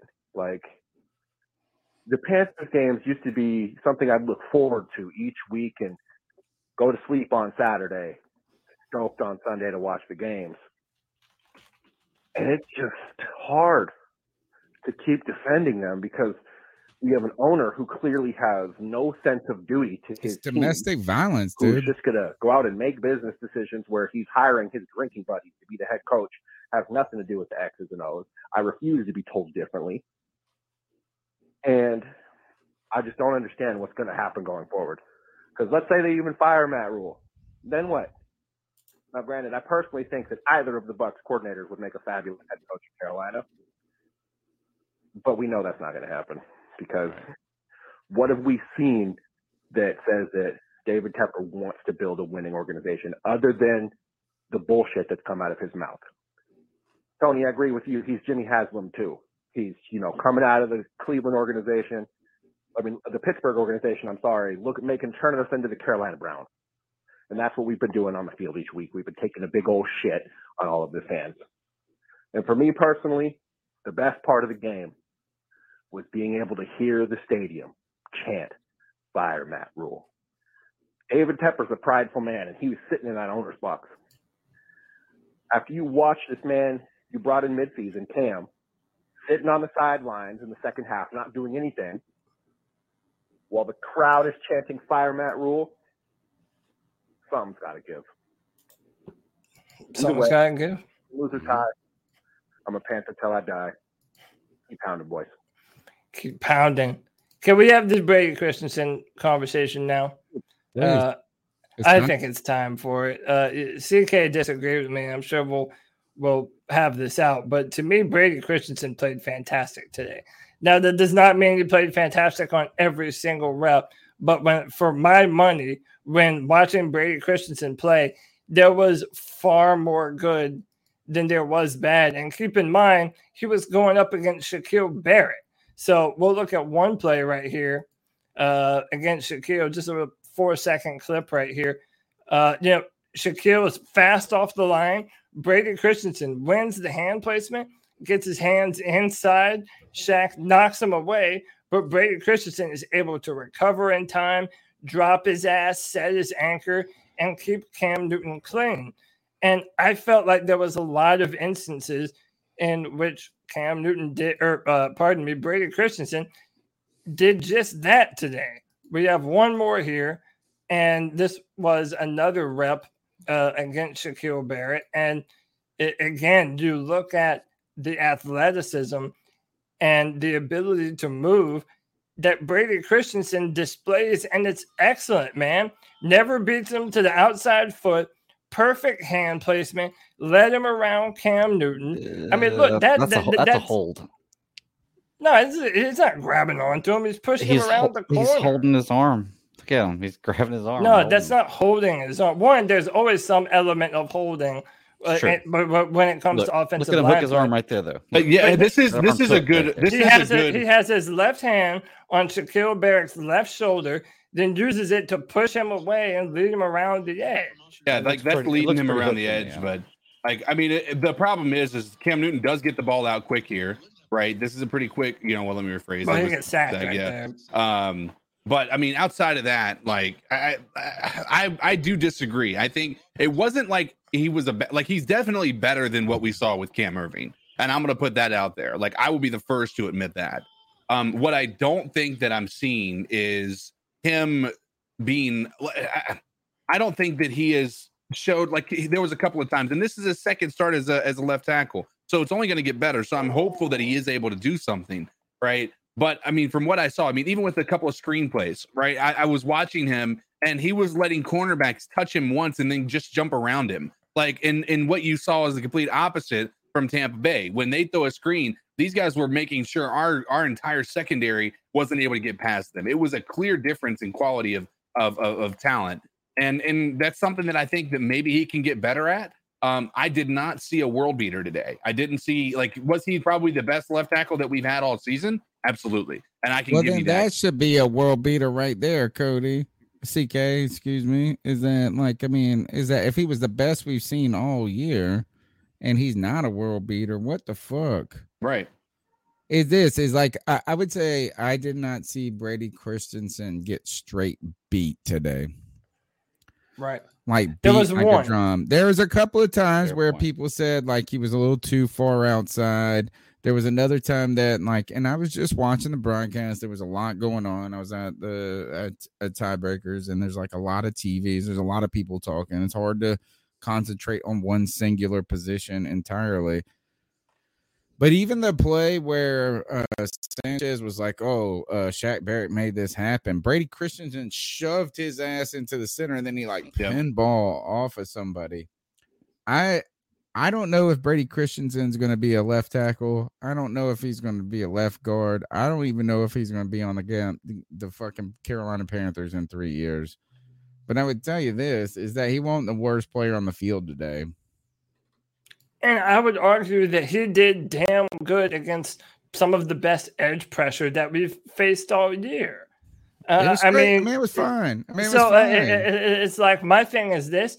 Imagine how much process better, is working 1,000%. Clearly, imagine bro. how much better Brady Christensen could have looked if he would have been playing left tackle all year for us. Like, then we would be having no question in our mind. We would have a full idea of whether or not Brady Christensen can play left tackle for us. Even if he was good, was good but not great, you would be able to have some idea of whether or not you see something that you like in him, whether or not you believe that he can become better and continue to grow at that position. The limited amount of reps that we have seen from him play a left tackle against the Washington football team and today against the Tampa Bay Buccaneers, dude, short arms be damned. I think Brady Christensen is a future left tackle. You are wrong, sir. The only reason he was as good as he was today is because the process is working 1,000%. I promise you, Brady Christensen would have been a bum. He would have been a worse iteration of himself if the Matt Rule process would have not been working. Matt Rule is the biggest fucking moron in the history of morons. When you look up the word moron on Google, you ought to see a picture of Matt fucking Rule. I could not have timed this But he's call not the better. I only did not dumbass. know it was going to start like The this. dickhead owner hired the dickhead head coach who hired his dickhead coaches. Cam Newton should have retired 2 fucking years ago. And Sam Darnold should have never been drafted 2 fucking years ago. And the next person who says this is a great defense, stick your head in the fucking toilet and flush that motherfucker. Because that's where your opinion should be. This is, you know what? At the end of this season, I would fire every coach in that building. Every head coach, every coach in that building, including the fucking training staff. You can't stay no healthier than this. Fuck your bitch ass too. And the scouting department, fuck your ass. You're out of there too. And you know what? While we at it, let's go ahead and fire the fucking janitor. You know, this is a stupid, shitty organization. Take it out on It him. just is. You know, and any jackass who agrees to trade your 2nd round pick for a dickhead quarterback who should have never been in the NFL anyway, and then trade your 3rd round pick for a corner who looks like he's playing out there with the dildo in his ass, shouldn't be playing. I knew this team would suck for the last 2 fucking months. And I've opened my mouth and I've said my piece. And this Friday, I'm going to say it again. This team sucks. It always will suck. And it forever will suck until dickhead Matt Rule is out of this fucking office.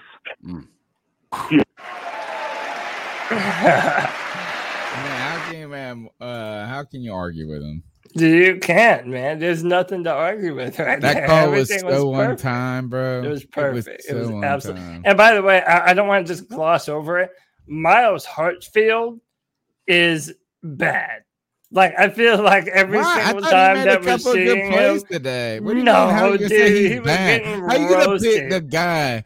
How you gonna pick on the This is fucked up. All right, this is He where gets things roasted get literally fucked up. every time we see him, dude. I mean, to He be is fair, He's not- probably Stephon a Gilmore walk-on, dude. Stephon ultimately. Gilmore did worse than Hartsfield did today. Yeah, I mean, fine. I'm this just is no. I know bullshit that, to pick the lowest hanging fruit, the weakest link on this thing, like the guy that's fighting to make the bubble. This is why I defend people like Demir Bird so much and this and that. These guys are producing more than the big fucking names. And then the low hanging fruit is for Cody Lashley to come on here and say Miles Hartfield sucks. he's playing football. Hey, how about this? He's If the playing Carolina football. Panthers, What and Tony, how about about- this? what about Ian If the Thomas? Carolina What Panthers, about fucking no, dude, all no, these no, no, other no. Listen to me. fucking If the bums, Carolina Panthers hired my cripple ass, yeah, it would be a fantastic feel-good story. I still don't deserve to be on the fucking football field. Come on, man. Every time I see that guy, he's getting absolutely destroyed, man. And yeah, call it unfair, say what you want. But one of the things you got to realize too is that victim Stephon shaming. Gilmore, You're victim shaming. Stephon Gilmore was on Antonio Brown. So yeah, of course. What the Gilmore fuck didn't does have a that good mean? day. The defensive CK player, do said not give Stephon your Gilmore boy a had pass. a better day than Hartsfield. My Got a worse God, day, you yeah. just gave Stephon Gilmore the biggest pass in the history of the world. It was Well, on first of Antonio all, Brown. Antonio Brown, Antonio Brown. who is a fucking head case, number one. Number two is missed 3 weeks, been kicked out with his fake ass shit. Number four, was barely in the league. No, you're acting like he's the greatest receiver in the history of the world. Better than Gilmore whoever the must be a fuck was on goddamn Hartsfield. bum. Better than whoever was on Hartsfield, that's for damn sure. And it didn't matter because every time we see Hartsfield out there, he's getting blown up or he's missing a tackle. Yeah, Panther Pickle was right, man. Yeah, Hartsfield ain't it. It's not good, man. Not good. Dude, sorry. man, you should be roasting Gilmore, homie. Why? Oh, because he couldn't Why? shut down Antonio Brown. How about that? He ain't a number one. You know what? Because, he probably couldn't even shut down DJ Moore at this point. Well, that would put him and Hartsfield in the same boat. How about that? Dude, Gilmore and Hartsfield, best players. That's another the player worst that players. Matt Rule didn't even play enough this year. Wasn't even putting him on the number one. Oh, my God. What a pass for Gilmore. What a pass. You're just like these average, everyday, normal guys. Salika. So a couple things that I saw. Okay, I saw a lot of things today. But anyway, so the obvious. Didn't we all? We don't have no protection as usual. Just none. Okay. So we go out there, we throw Sam out there today or whatever. And Sam made a few good throws. I'll give him that. But overall, I thought that him and Cam were equally not as good. Not making throws. And so I don't know if it's the protections or if it's just the offense in general. I ain't quite thinking that. I actually think it's more of the offense itself because, we didn't even have a run game. And if you notice that the DBs from Tampa, they were running the routes better than our wide receivers and running backs were running it. So, that leads me to believe that our offense is very predictable, which probably has a lot to do with the increase in turnovers that we're seeing, because if they know where our receivers are going because we run the same plays over and over again, then of course they're going to be there before our people are because they know what we're going to do. But anyway, and then the 4th and 2, right before the half, I don't know why Matt Rule doesn't go for that. Like, you got Cam Newton back there. All you got to do is basically fall forward and you're going to get those 2 yards.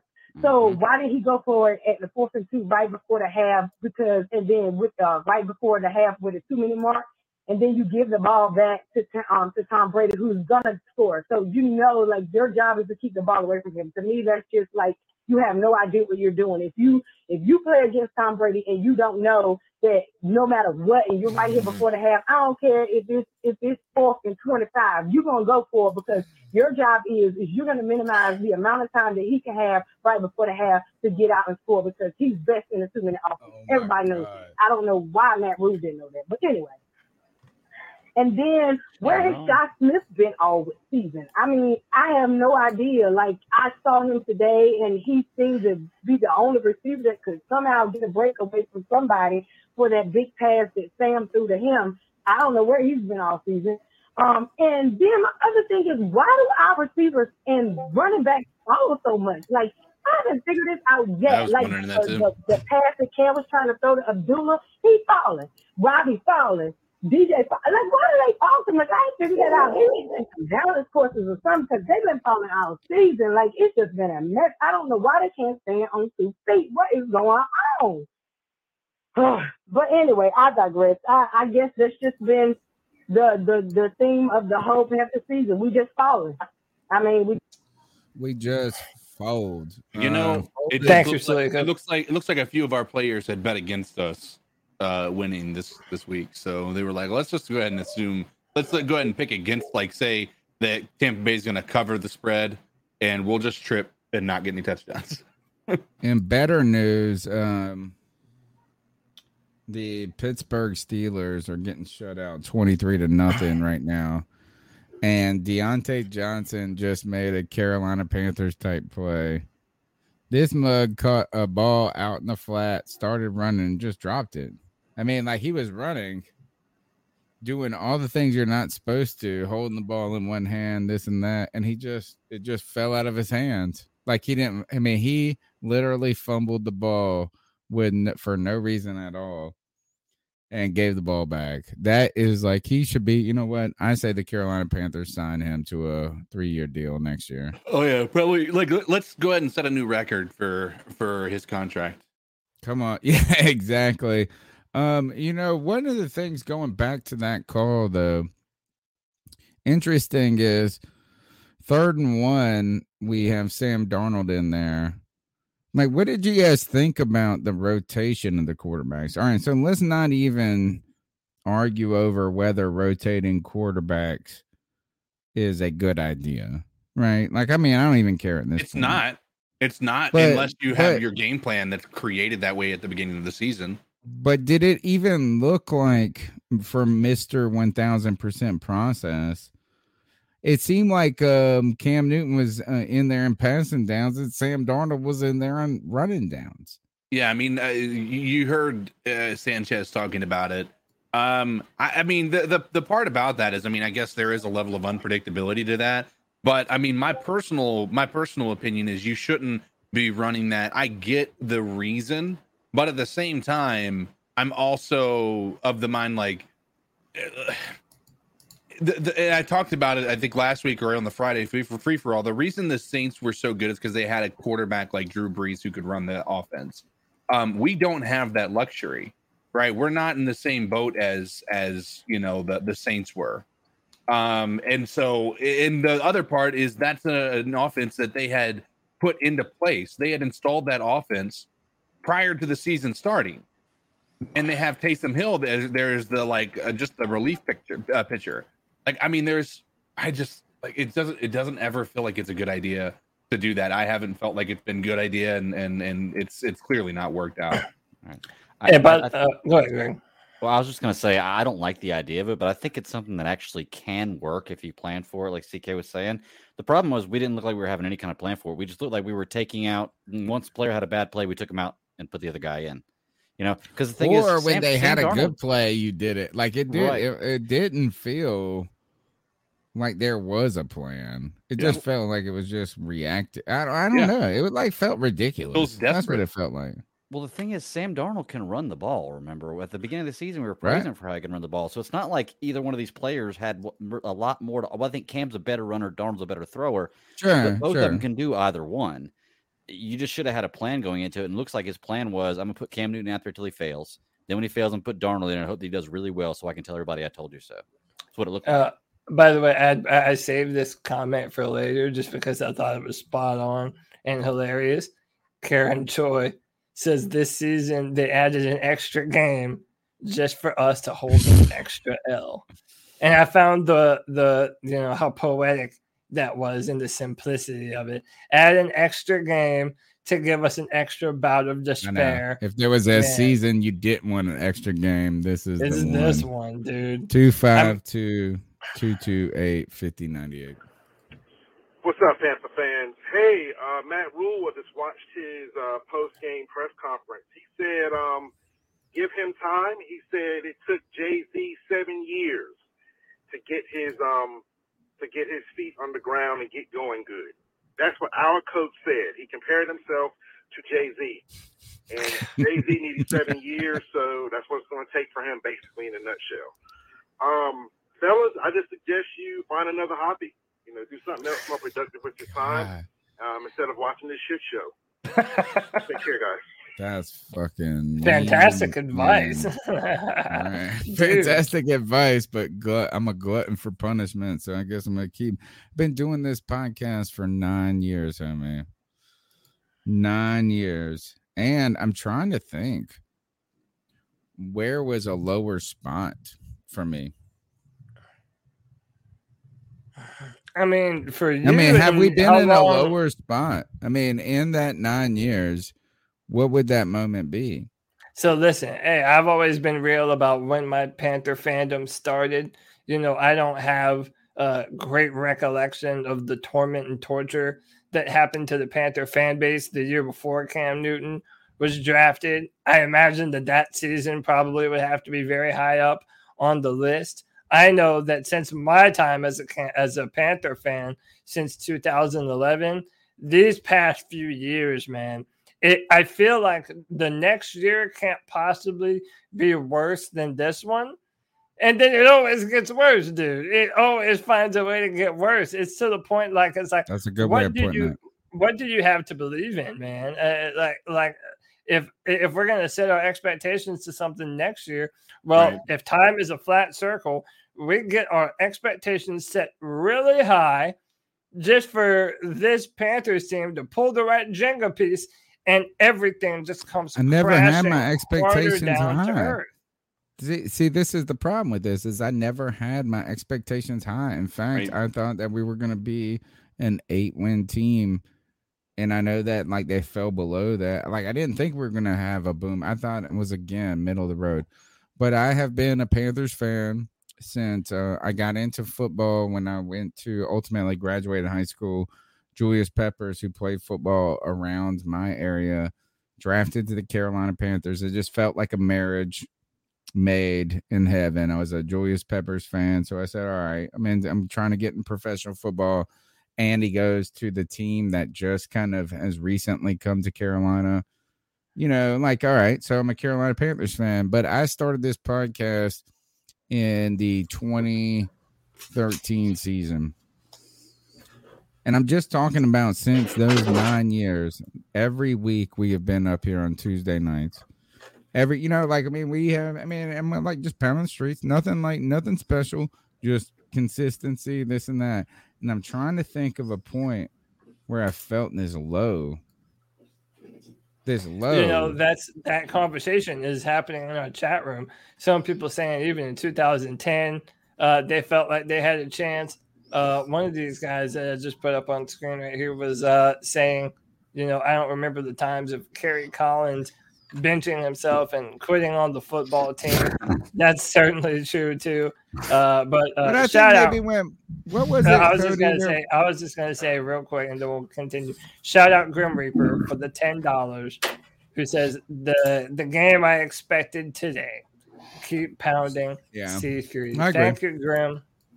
I think CK though, the lowest I felt was that year we went to the opener. I mean, not at the opener, but when Cam went down hurt, and you just felt like, oh man, the season's over. You know, and then they ended up winning 5 games or whatever, and it wasn't even. I would argue that this season is worse than that one. I don't disagree. Tell me why this season is better. At least that one we had reasons. I mean, the part about it is even from the perspective of the 2010 season, with that, we were that bad that we knew we were going to be picking first. We had a group of quarterbacks, or at least one quarterback coming out that we knew could be a possible franchise quarterback. We don't feel that necessarily with any of the quarterbacks this year, right? I think there's definitely a difference. And I think the problem right now is, like I'd mentioned before, we have far too many people at the end of their contracts, far too many people still on their contract next year that we don't need, that would be a big loss for us. I don't know. I really don't know the answer. It's like the callers have said, is that the lack of identity is the problem, or a large part of the problem. At least at those moments, we could say our quarterback got hurt. We're gonna get a new coach. We're gonna Right. get. I actually thought in what was it, 2018 or 20, whatever that year was, and we just said, man, our defense is like. I love Pep being back just for nostalgia. But our defense is old. Like we had something to say. We could say our defense is old. I can't point to this team and say what the problem is because everything is a problem. Right. Like everything. Like what's not a problem? That's what I want to know. What is not a fucking problem? And Tony, I think the best take that you have had this season is like, who have we beaten? You know, who have we beaten? Like all of our best wins, like if you start to look at it, you can easily dissect it. You know, the number of players that they were missing, or just all the different caveats. That's like, these For our wins defense, they're not defense even ain't beating very nobody. good. Yeah, they're not even very good in retrospect. Right. So, I mean, looking back on them, man, it's like, dude, I don't know. I mean, 2000. We're a mess, bro. It's ever a mess. since 2017. It's just been downhill, man. So what? This is now 5 seasons in a row that the Panthers will finish with the losing number. Yeah. I mean, how about we were mad about not having back-to-back winning seasons. Let's not have back-to-back losing seasons. Or back-to-back. Yeah. A winning season would be great. All right, let's go to the next call. We need to just fire everybody, man. I don't know how Tepper just sit back and continue to watch this dumpster fire fucking circus, man. And, everybody was talking about Cam Newton this, Cam Newton that. Well, look, had them Phil Donald got sacked 7 times today. At least Cam Newton got that score some touchdowns. Right. Even if you even watch the Matt Rule press conference, man, it's just a fucking joke, man. Like Skip Bayless said, clown show, man. But hopefully we fire Matt Rule, man, and get some real NFL coaches, man. But everybody keep pounding. Make sure you dab on that like button. Make sure you subscribe, man. Everybody have a happy holiday and a happy New Year. This is C-Dog. Great show, guys. Thank you, C-Dog. Appreciate you, brother. The only thing the Panthers have done well or done right is ruin Cam Newton's career twice.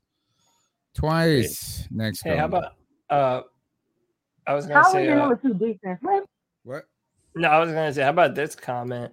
Dan Floyd says, "This is my first season following the NFL, and I chose to be a Panthers fan. I'm gonna keep pounding and stick with them, but man, it's been disappointing." Why? We want to know starting why at you the low picked. point. Yeah, Right, I want to know this, Dan. Like, what made you pick? Did you throw it on a dartboard? Like, what was not like what? I mean, for real. Yeah. Like, what would be the reason that out of all the things you picked this year? I mean, if we got in a pick, so and I always say this when we get to the ice up picks is that I've iced up a kid, an 8-year-old in Oklahoma or whatever. And the reason I say that is because this kid, Oklahoma, they don't have a professional football team. And so this kid wrote a letter to or put it on Instagram. I can't remember. It's been so long now. And it was like, he was basically courting a team he wanted. He's like, I want to get into professional football and I'm looking for a team to cheer for.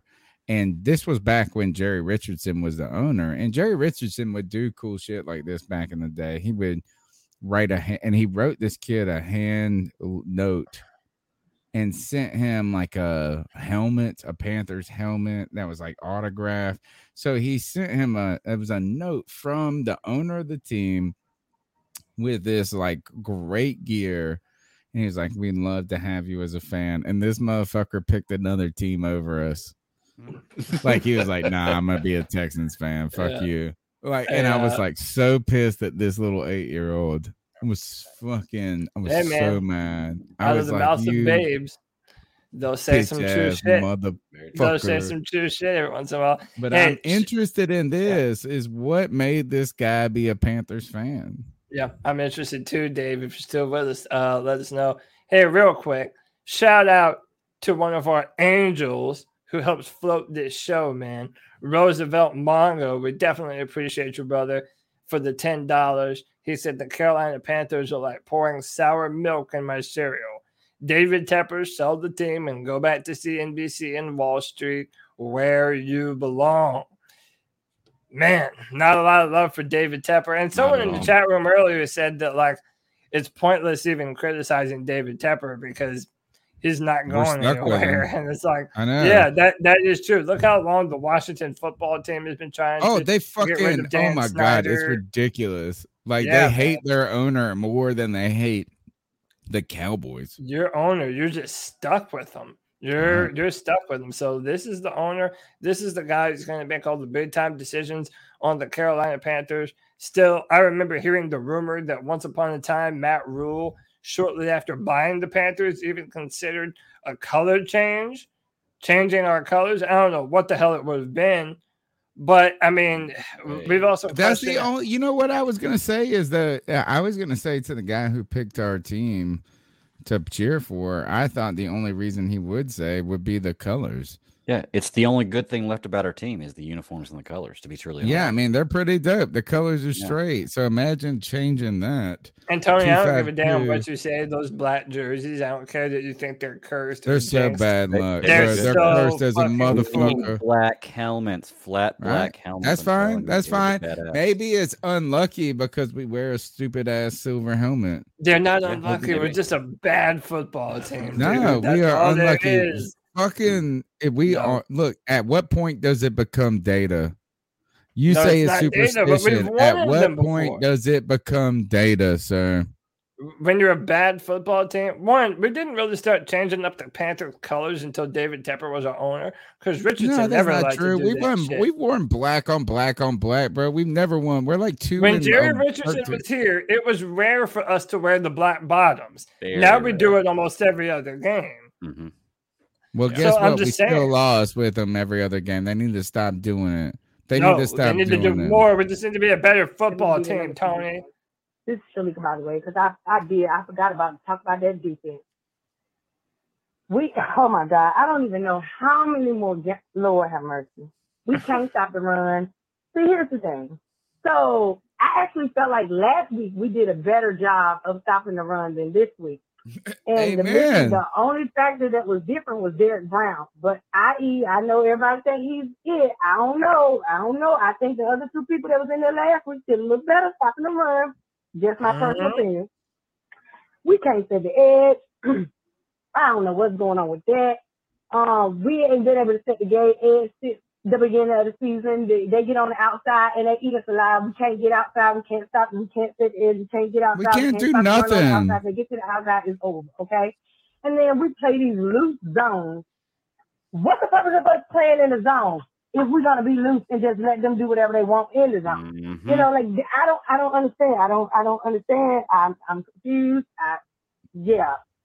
I don't know. Number 2 defense, I just highly doubt it because we can't catch it. We can't stop a nosebleed.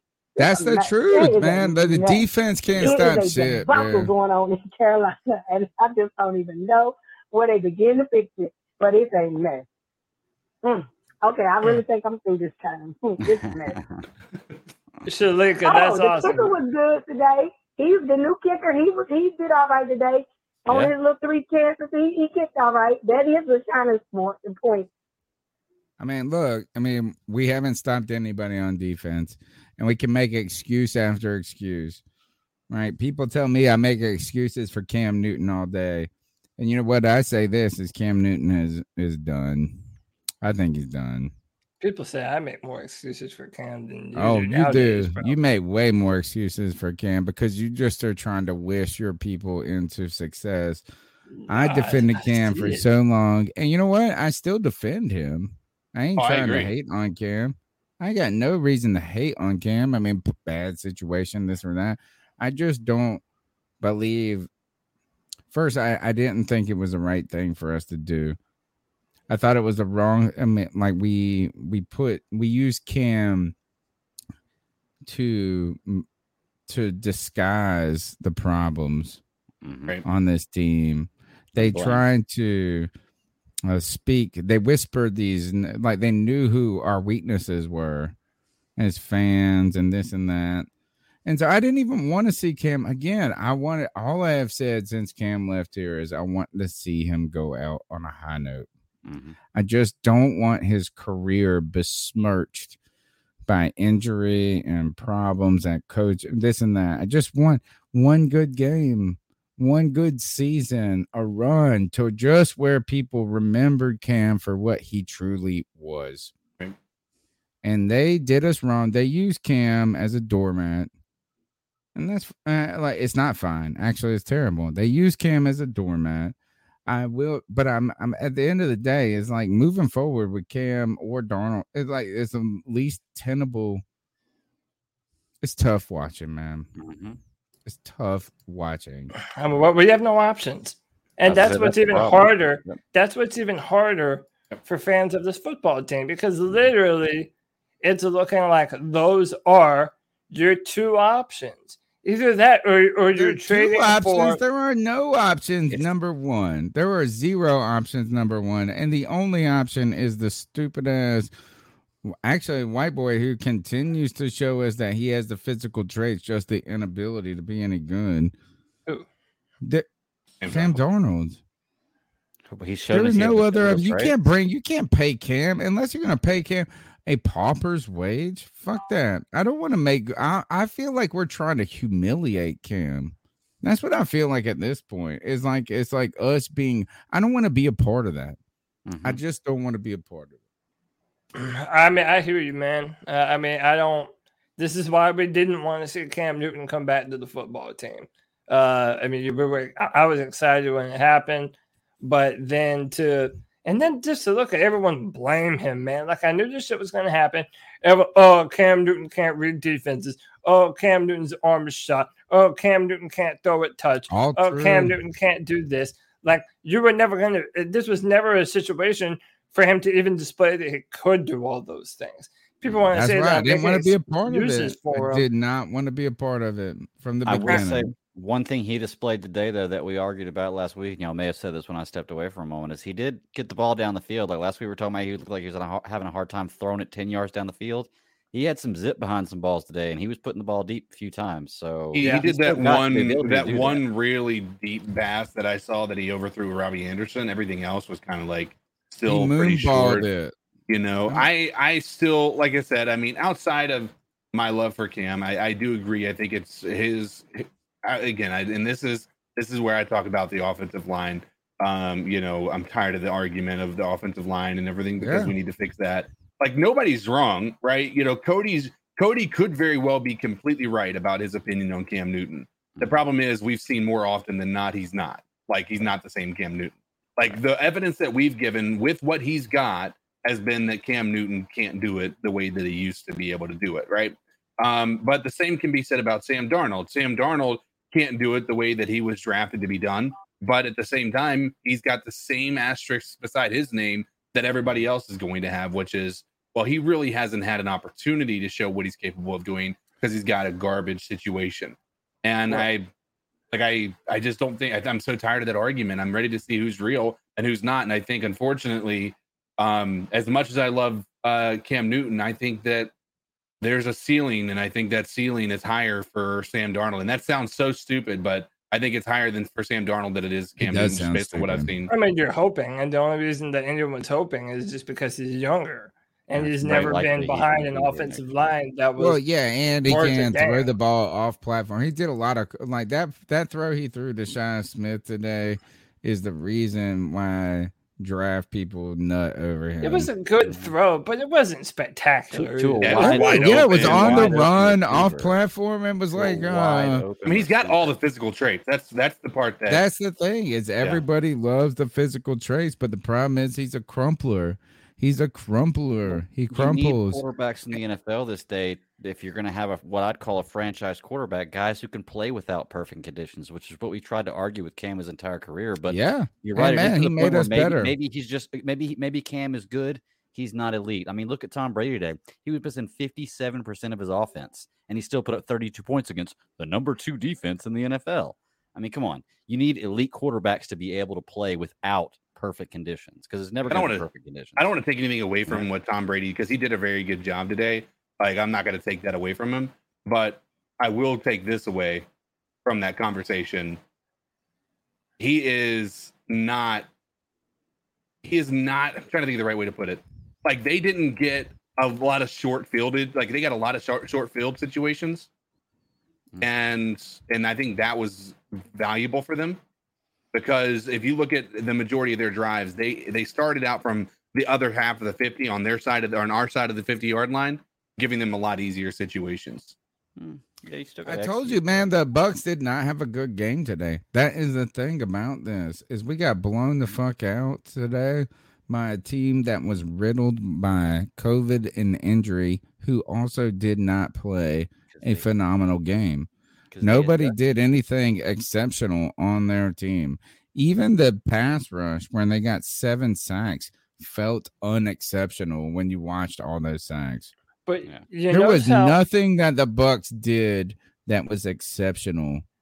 The Panthers were horrendous, and they weren't even the worst we've seen them this season, bro.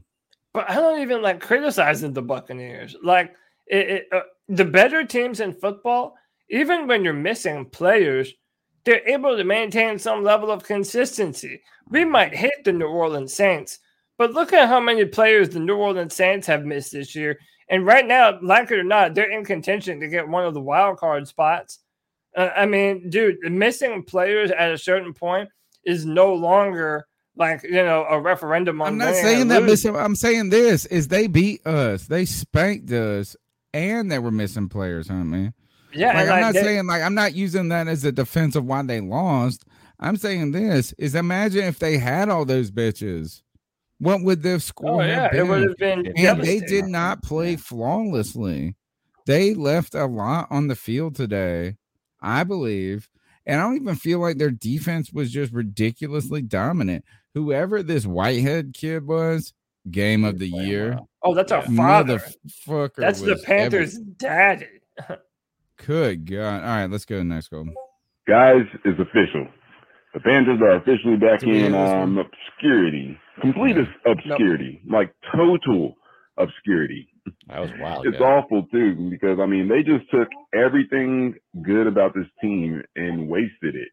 And it's behind inadequate program building, not understanding how to run an NFL franchise, and sitting up here casting everything on a dead horse like Sam Darnold.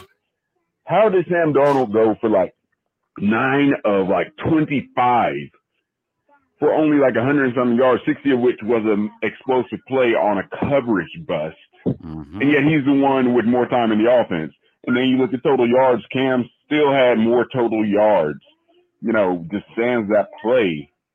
Like, it's at this point, that just shows inadequate preparation because we knew he was going to play Sam Darnold. So he had to have been giving him some reps. So why did they just look so defeated this game? Because we suck. Like, the team is quit. I don't think they have faith in his coaching staff, and Tepper is entirely disconnected if he really thinks that bringing Matt Rule back is going to be another good thing for the Panthers. I can tell you, no free agent is going to want to play for Matt Rule. Seeing the way he throws his players under the bus, they take less money and go elsewhere. Yeah. There's no way. Right. Absolutely none. Fire Matt Rule. Spend your entire draft on an offensive line. Pray that you can at least bring Cam Newton back just so that you can have a decent do bridge it, quarterback man. and a cultural piece. Let's do something to forget. I feel like we're about this making fun horrible- of him at this point. Nah, I don't want to bring Cam. I feel like we're making Cam Newton. We're making fun of Cam Newton. Yeah, but by the way, how about this? The biggest reason that I don't want Cam Newton back next year is just because I'm tired of always having to defend him, and I'm always gonna. That's why I didn't want him back this year. By the way, it's I don't give a fuck what people think. Cam Newton is better than the player that you're seeing on this field if you put a better team around him. On the Friday free-for-all, I played the clip of Robbie Anderson during his press conference going to Which bat I don't like Robbie Anderson for Cam. And look, but say what you want about Robbie Anderson. His We answer will. was Don't worry, we will. 100% the truth about what he said about Cam Newton. I mean, asking any quarterback in the NFL to be successful behind this offensive line with this football Then why team, do it, Batman? I I'm don't tired of think it these happens, excuses, man. bro. I'm tired of this. I don't wish this on my worst enemy. That's what we're saying about this. Is there's no more excuses to be saying, well, if Cam had better, none of this. I don't want Cam to be the quarterback of the Panthers because of what that will do to him. We've already done him dirty, bro. We've done him dirty. We've done Sam Darnold dirty. We've done, and actually we didn't. Matt Fool did. Yeah. Matt Fool did them dirty. Next call. Hey, real quick. Guys. Merry Real Christmas. quick. I Before think we Cody go just forward, made a good point. you asked Dan how he picked the Panthers. His answer was, I had to pick a team, and I didn't want to pick just the champs or the Rams.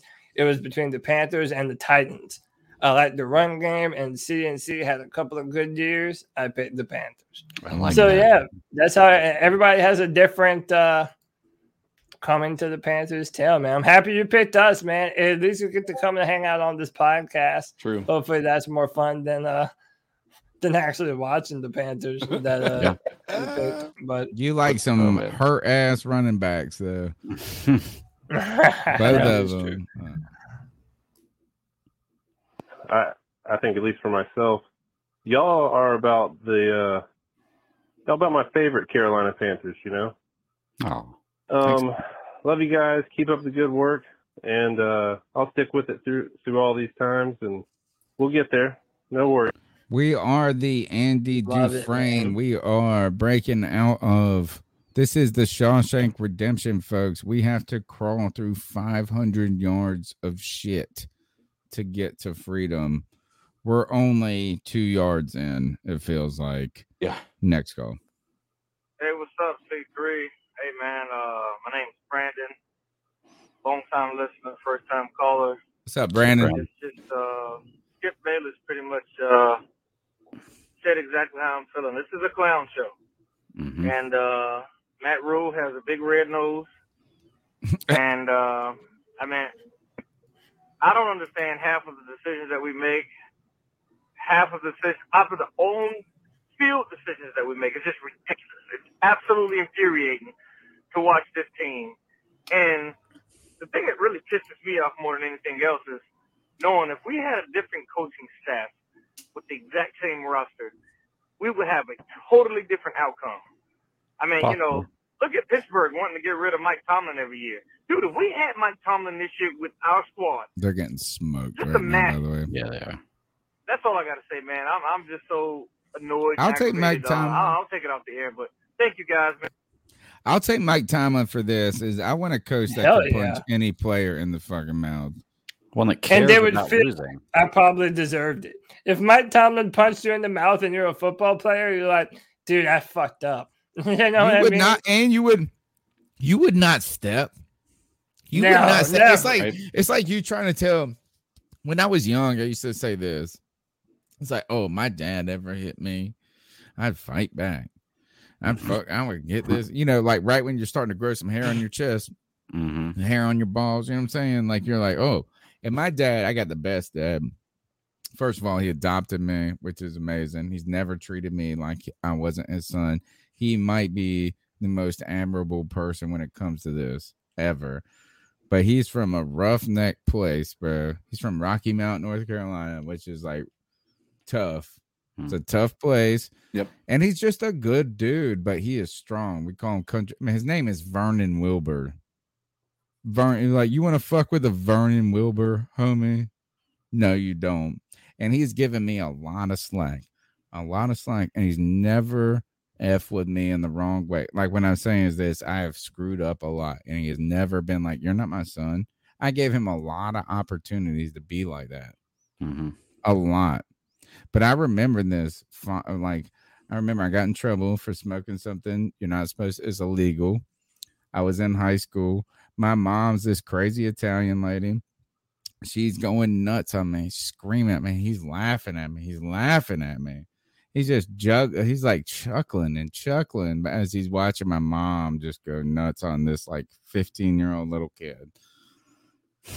And I looked over him and I said, fuck you. Like, I looked him in the eyes and I said, fuck. And I remember saying this is like, I would fight. I mean, man, if he ever fights me, I'll fight back. I'll do this shit. I will fuck him up. You know, like this and that. And this motherfucker went from laughing and grinning to like the devil took over him. And he walked over in there and he smacked me like a bitch. Like I deserved to be smacked. Mm-hmm. And guess what I did? I didn't do shit. That's what Mike Tomlin would do to these players. Mm-hmm. That's what Mike Tomlin would do. You would be like, oh, I'm going to talk back to this and that. I would talk back to my stepdaddy, Matt Rule. I would not talk back to Mike Tomlin. I would talk back to my stepdaddy, Matt Rule. I would not talk back to my real dad, Vernon Wilbur Dunn Jr. You want to fuck with that name? I dare you to fuck with some Vernon Wilbur. Dare you? He did to you what I do to you on Debate My Take. Oh shit, dude! I am mad at your first. I get a little upset about your fan group. Cody Lashley has this fan club that just loves him. Number one, and number two, they give you way too much latitude. Way too much latitude. I totally beat you on that Eric Bieniemy joint last week. I was bringing out stats. You brought nothing. They were like, "Oh, Cody wins. Cody wins." They love him. They love him. Next call. I would like to know your thoughts on who are potential replacements for Matt Rule. Potential. Oh, well, two. There we go.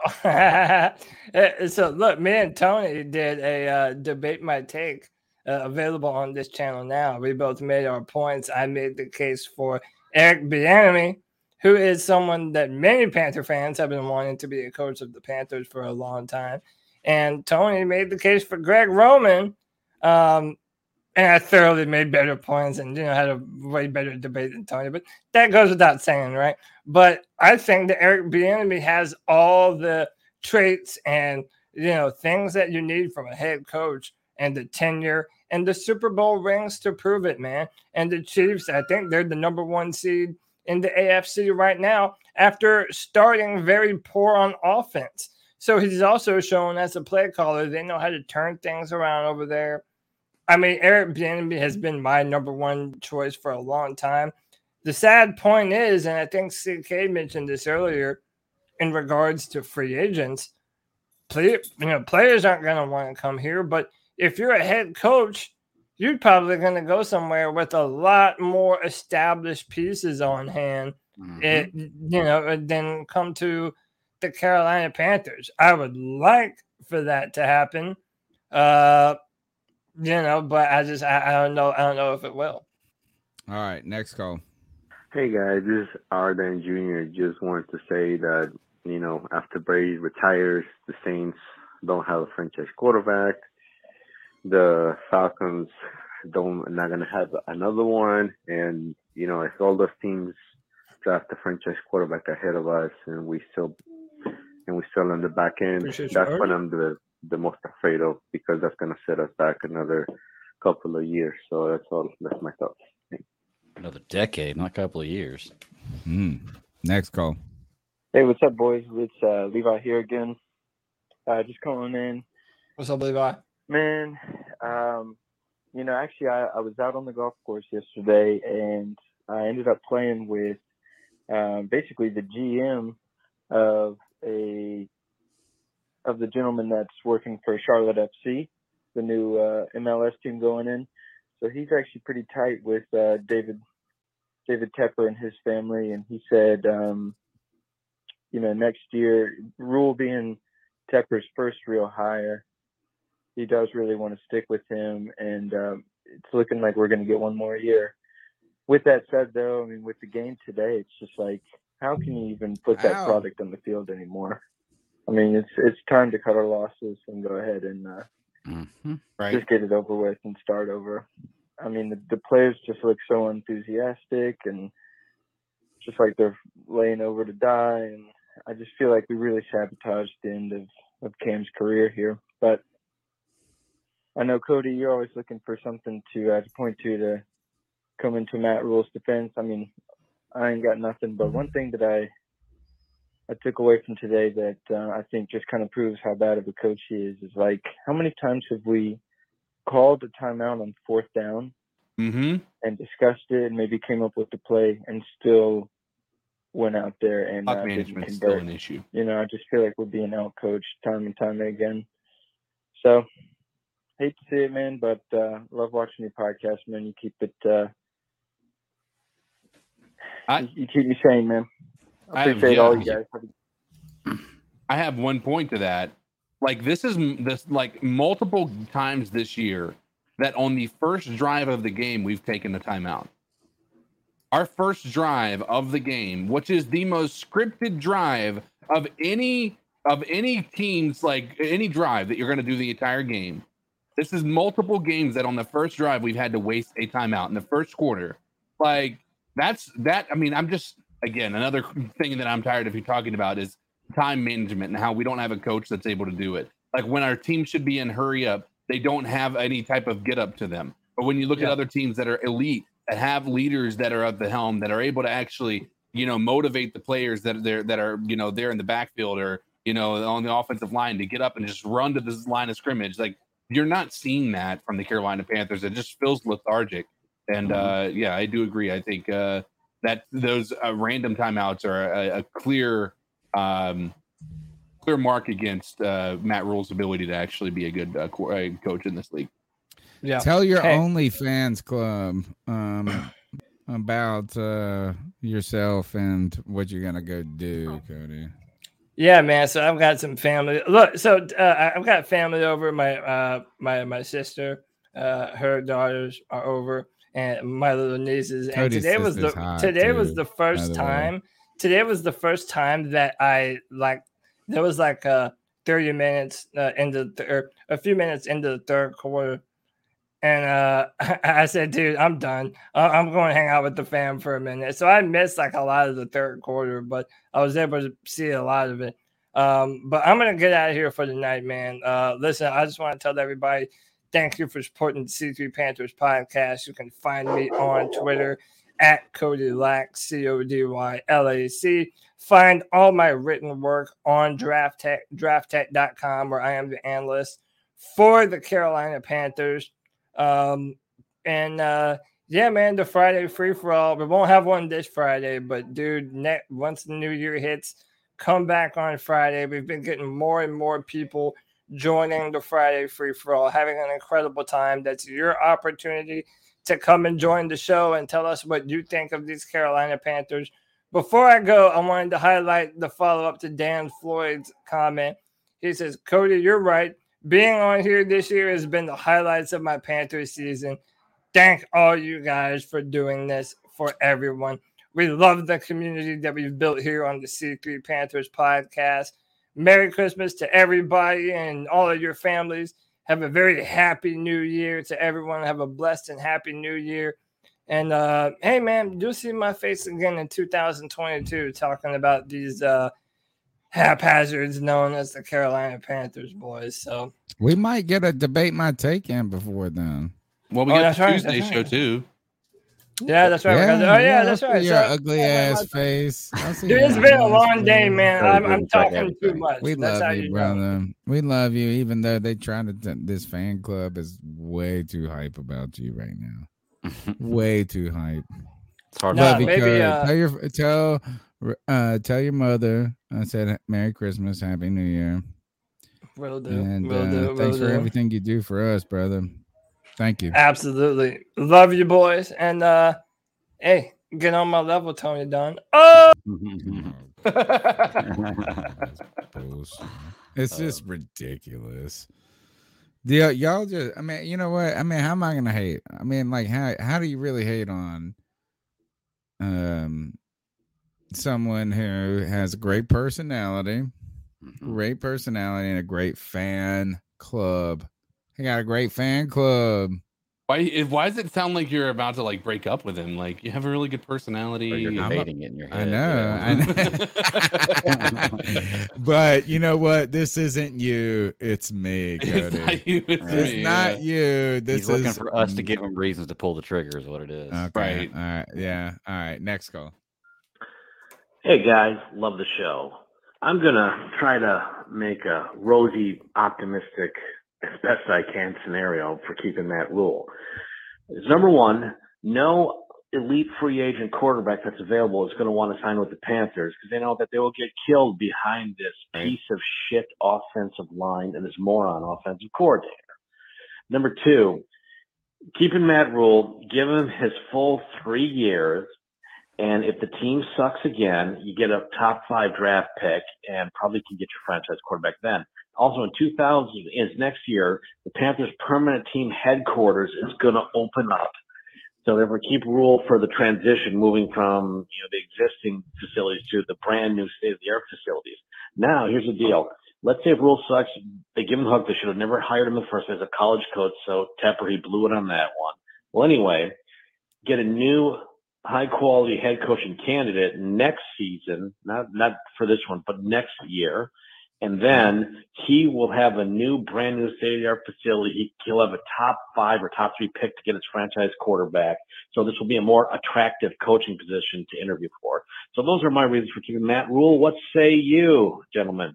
That's exactly the same point that, minus the conversation about the new facility that we'll have opening up that I was trying to get across, which is a new coach coming in here with, like, you're going to have a hard time getting a candidate that's going to want to come to the Carolina Panthers. It's going to be a valuable long-term candidate with what we have currently. But I do agree, like, if we were to bring Matt Rule, we have Sam Darnold, we have limited picks this year in the draft. We're going to have a hard time re-signing some of the free agents we have on this roster at the end of the year. Like, after all of that, like, it's safe to say next year is going to be another wash. And then that means they're going to have a better draft pick, and we'll go from there. And we'll have all our draft picks, hopefully, if not more.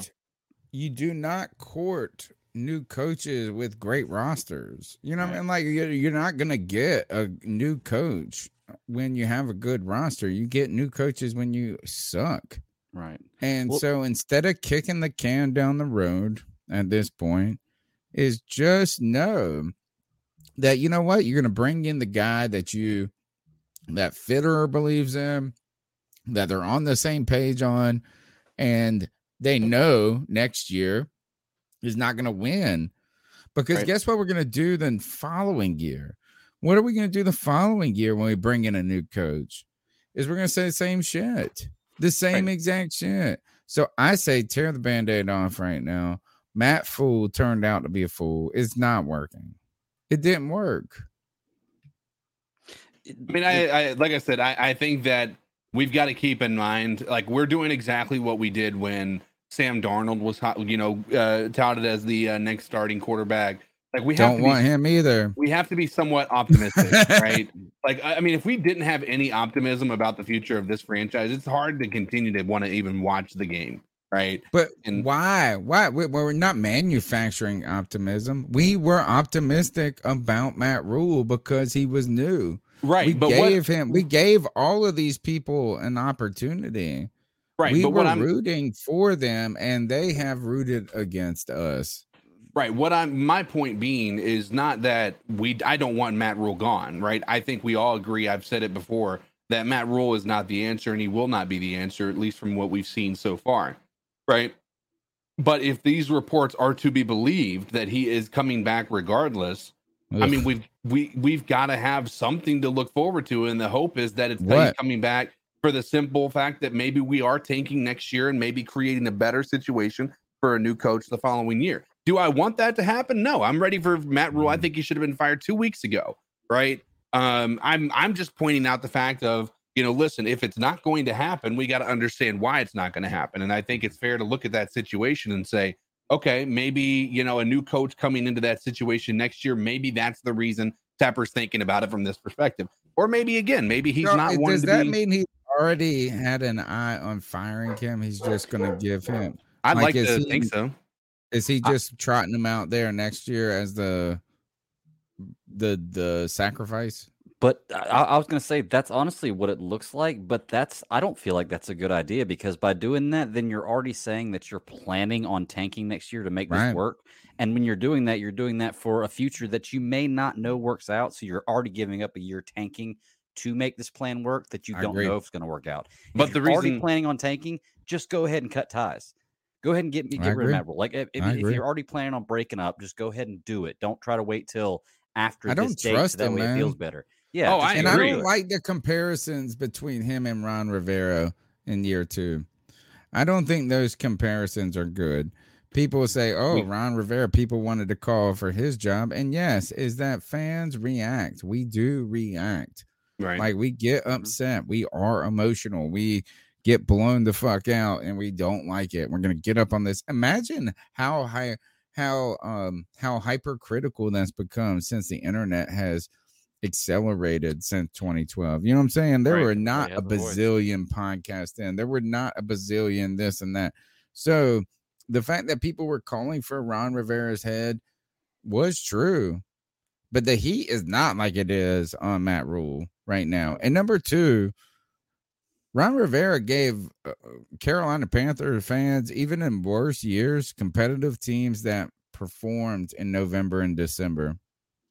Mm-hmm. Which is when they had some fight in them that saved his job. That you said, oh well, we couldn't stop the run, but they were in these games. There ain't no cardiac cats, bro. In the Matt Rule era, you used to complain. Everybody used to complain about the cardiac cats and how we like they made your heart flutter. Right. Guess what? You know what sucks more? Is nobody giving a shit. Like I'm like on a resting. My heart rate during these games is like a resting pace. I'm not even like excited. Anyway, this I don't think it's a good comparison to make between Ron Rivera and Matt Rule. I think it's unfair to what Ron Rivera. I think the other thing is that you knew what you were trying to do with your quarterback, whether or not. I mean, like, is that there was a trajectory set beyond Ron Rivera, and I don't think there's that trajectory set for the Carolina Panthers. Let's go to the next call. I'm so happy we signed Cam Newton to $10 million the rest of the season. He sounds like Nick. When he didn't even play more than a half this game, and it was the last home game of the season. No. Matt Rule, are you a fucking idiot? Yes. Like, straight up, I are hate you a to be fucking like that idiot? about It's the somebody, last 'cause time I'm the an Panthers idiot, fans too. may see Cam Newton at home, and you won't let the man play a full fucking game. This is Nick. The only reason why I know Sam it Darnold is. looked marginally competitive is just because of the very first throw of when he went in. That's it. The dude is straight trash. Okay, now I will give him I will say that the offensive line has not been what it needs to be all season long. True. So we really don't necessarily know what we have in Sam Darnold until we have a good offensive line. But we know enough. He isn't the answer. Cam Newton is more of the answer than Sam Darnold is, and Cam isn't necessarily the answer. I'm okay with rolling with Cam for another year, another 2 years. Yep. Okay, knowing full well that we aren't going to make it to the Super Bowl with Cam, even if we had a team around him. He doesn't have. It's not that he doesn't have the dog in him. It's just he's not the player that he was. I don't want and to that's watch nothing it against anymore. Cam. This team never did him any right with what we did to the offensive line. We never took care of him. So, I mean, you can't expect him to last 12, 15 years and be the same player that he was when he came into the league. Right. All right. Unreasonable. I'm pretty sure Well, this is Nick. Let's go Bills. Oh, wait, they won today, and they beat the Pats. Thank This God. is Nick. I know Tom that's again. Nick Montana. It is Nick. Next call. Malcolm Flex here. Seems like they had two separate offensive play sheets that they were calling off of. And a lot of the shots, the more nuanced passing concepts, were really going to Sam Darnold, which is kind of funny when you think about it, because by the time he was in there, he was throwing to a lot of cover four shells, a lot of prevents, a lot of things you just normally don't see in the middle of a game that's winnable. So I don't know if there's something here to like cloud the picture and make them look better or something, justify the decision. But I just noticed that it's two completely different offenses. Simplified RPO offense for Cam. Meanwhile, Sam's over here, actually getting a chance to sling the ball. And I mean, both of them have the offensive line in their laps, but one guy has the benefit of having the playbook for X amount of months, whereas the other one. Tom Brady is a homosexual. Damn. All right, final call of the night. He's got a wife I wouldn't mind. Joey. What the fuck? That game, you always think that the most recent loss is the worst loss you could ever have. But the next week, and this is the problem with the Panthers, it gets so bad that you think it can't possibly get any worse. And then, it's like, hold my beer. It's totally like, if you thought last week was bad, check out this shit we got. Joey's right on the pulse. Yep. It was so bad. There was fire Matt Rule chance at the game, of course. And I was part of them because, I mean, what smart Panthers fans even you could see it. I thought there were some passes. Robbie Anderson refused to catch Sam Darnold passes, but that's to be expected. I have a friend who thinks that Cam he Newton threw a few passes. does that on purpose. Could not get any touchdowns. Frankie Louvu still actually played like he knew what he was doing. DJ Moore was all right. Tommy Tremble was all right. It was bad. The stadium was dead again. Because of course I went because I just abused myself every fucking day. Every fucking game week I abuse myself by paying attention to this shit. But it was bad. And you know what the real problem is this year? This year, there's no games that we can hang our hat on. Well, no one blew us out. No one blew us out. Because there are no games this year that we should have won. Maybe one or two, but there are no games this year that we could say we should have He's won right. that game. Mm-hmm. Anyway, guys. Or that there should have been a different Maybe the outcome. Eagles. Maybe the Eagles. I feel like we played a pretty good game in the Eagles, and then that special teams play kind of turned everything around. We still had an opportunity, but I think that was probably the one game where we played well and we did what we needed to do where we should have won, or even the Cardinals. I felt like we should have won that one. We did win the Cardinals. I know. What I'm saying is we should have. It wasn't like at the end of the game, at the end of the Jets game, we didn't play well enough to where we felt like we should have won. Right. At the end of the Houston game, we didn't play well enough to where we thought we should have won that game. Even though we did win it, we didn't have this confidence at the end of it. We won, and this is we're such a great team because we won this game. Every time we were constantly man, that was an ugly win. The other team came and felt like they played with more passion. I agree with what Joey's saying there. It doesn't feel like this team wants to win. All right, he came back for more, and it's I think the final call of the night. Hey, y'all guys, covered me for a second. Joey again. And you know what? I'm going to tell y'all something about how bad this game was. I mean, y'all already know, but y'all didn't know, so y'all really didn't experience it. When we came out of the stadium, right, there were these, beautiful, cute dogs. They were so cute. 3 little toy poodles this guy had, and he had, he dressed them all up, and he put a sweater on them with bells and stuff. I pet them, and they were so cute. I told my daddy, I said, Daddy, you know what these are? These are therapy dogs, because you need therapy dogs as a Panthers fan. And then we get on the train, right, to go home, and, the light rail train. And so we get on it to go home, and, the conductor's doing all this, weird shit, saying all this stuff every station we stop, basically acted like he doesn't want anyone else to get on the train. And we had to stop a couple times and pull over, which if you're not familiar with Charlotte's light rail, that never happens. But it happened today. Like, it was twice we had to stop and pull over, and like they powered off and all that other stuff.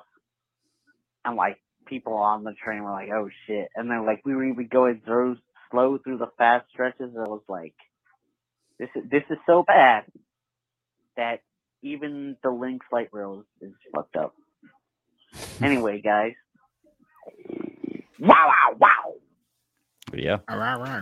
So he's not wrong about how bad it is. And, CK, I actually just got an alert a minute ago, and I'm trying to find the article. I got an alert from NFL.com about Sam Darnold taking the job back and how he's expected to start next Sunday. I got an alert for it, and I clicked on it, and I didn't bring the article, and now I can't find the article anywhere on NFL.com. It's like, well, damn. I mean, I believe it. I know. I think that statement, taking the job back, like it was ever like a competition to begin with. Like, it was always Sam Darnold's job, and Cam Newton was never here to take it from him. He was here to, hold the torch and maybe get us through Sam Darnold's injury. I'll put it out there like this. I mean, we talked about Mark Sanchez being a horrible announcer. Mm-hmm. Everything Mark Sanchez said today was just like constantly saying like, "Oh, putting Sam Darnold in this situation was such a bad decision." Mm-hmm.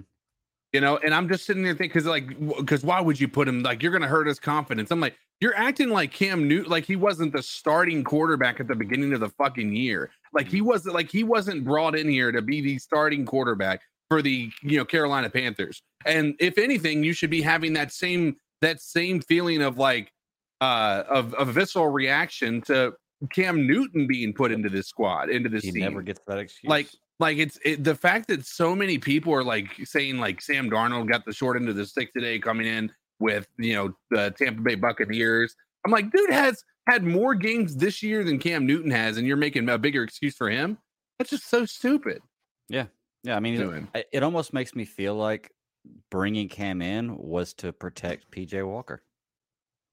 They didn't want to put PJ Walker behind that and ruin his psyche or his reputation. So then, like, well, fuck Cam, we'll do that to him. We don't care. So they brought him in just to save PJ Walker. Because like I said, it just none of anything what they do makes any sense. And Tony, I was just telling him I got an alert from NFL.com saying that Sam Darnold is expected to be the starter next week. Taking the job back is what it said. Took it back. Yeah. So he took it back tonight. I mean, I'm glad. You know what? Like, I don't even hate him. I don't hate anybody on this. I just hate I hate what we have to deal with. Right. And so you know what is, who gives a shit if he is the starter? I mean, it's just I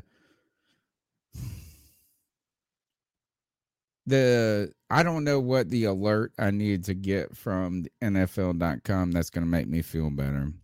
There's not going to be one. We get a whole new offensive line. Like Carolina trade. Yes.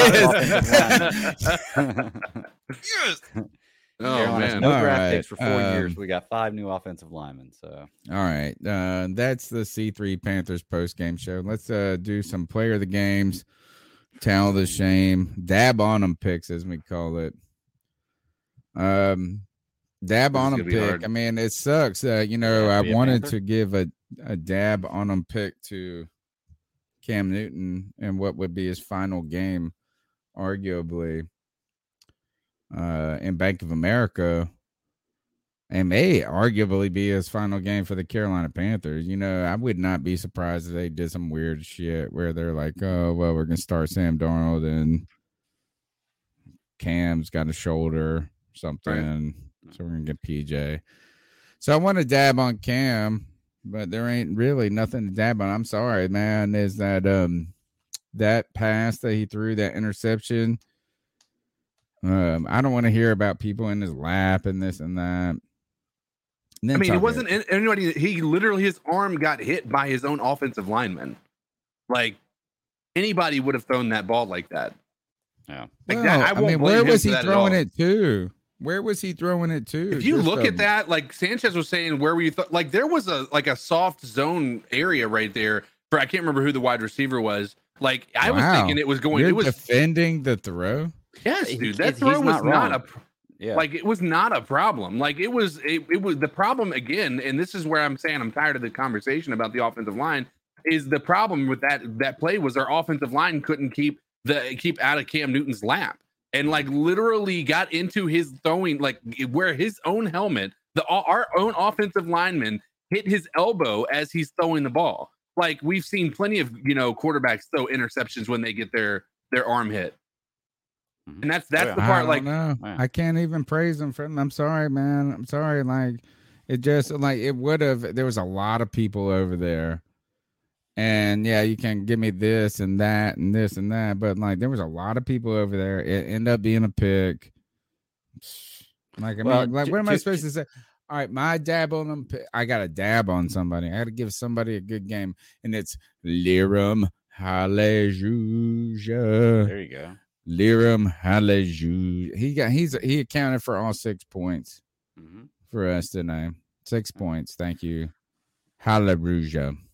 This game was so bad. I can only dab on players for like I have to go and pick like specific plays, and I'll just say maybe Brady Christensen. Yeah, I'm gonna say Shi Smith for that. For the big catch he had with Sam Darnold, just simply because that was a broken play and he recognized it. He broke free from his defender, and he caught the ball. I mean, so it was one play, but it was, and it made everybody cheer. Wasn't that funny? The juxtaposition, right? That was, I think, the first play that Sam Darnold came in, so they were booed the fuck, and then all of a sudden you hear the crowd cheer. You're like, oh my gosh. Right. Oh, as soon as he made that pass, the first thought on mine was, oh gosh, I might be eating a ton of crow on the show today, but it ended up playing out not to be that way. So. CK, you got a dab on him? Yeah, I mean, it's got to go to the other team, right? I mean, Antonio Brown came out here and made Stephon Gilmore look like he was a rookie, undrafted free agent. I know like that may be a bit of an exaggeration, but when you look at what happened today and how many times that Stephon Gilmore was caught with his back to Antonio Brown, Antonio Brown won that matchup, and there was not even a close argument that you could make that that wasn't on Stephon Gilmore. Stephon Gilmore was, in my opinion, possibly the worst secondary member of this team today. Yeah. The towel of shame pick, which this goes to where people used to say it was bad. You remember, like when people used to get mad at Cam, they say it was pouting, and then Cam even he tucks it in now, so it doesn't look as pouty, I guess. My towel of shame really goes to Matt Rule. I mean, like this is the towel of shame goes at this point is we are whatever this team's record is better than they are. Mm-hmm. The fact that they won 5 games is miraculous. And that's not about talent. Mm-hmm. I don't even know if it's about coach. I don't know what it is. But at the end of the day, this team is like the least interesting Panthers team that I have ever covered on this podcast. And we've been doing this podcast every Tuesday night, 9 p.m. C3 Panthers podcast since 2013. I mean, you know what? I'll give one other talent of shame. Chuba Hubbard, man, he just ain't good. Yeah, I tried to defend him last week, but I couldn't this week. Yeah. Out of all the shit, I used to love some Cameron Artis-Payne. I had some of these, and they would be like, oh, no. I'm telling you this, is Chuba Hubbard's got more opportunities than 9 out of 10 backup running backs that I've ever covered for this team have, and he's been worse than 10 out of 10 of them. Yeah. So Chuba Hubbard, you get my talent shame too. Matt Fool, Chuba Hubbard, hit the road, Jack, and don't you come back no more.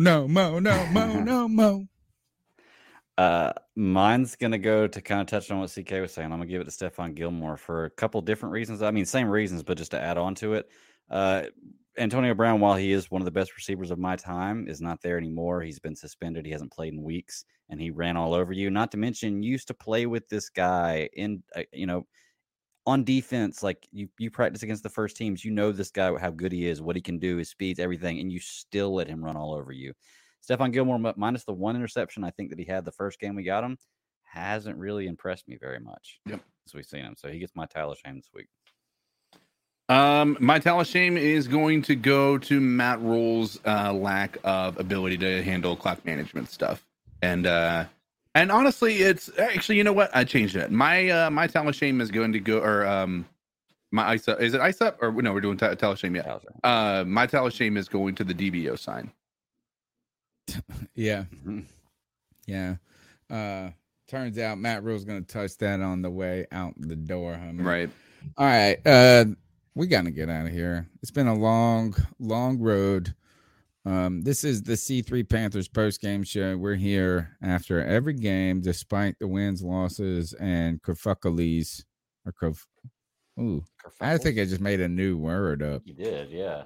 Kerfuckly is actually what it should be called, which is what is the Panthers season. We're here on Tuesday nights live, 9 p.m., the C3 Panthers podcast, the longest running Panthers podcast out there. You can be a part of the show by participating in the chat room like so many of you have been doing tonight, and we appreciate your support.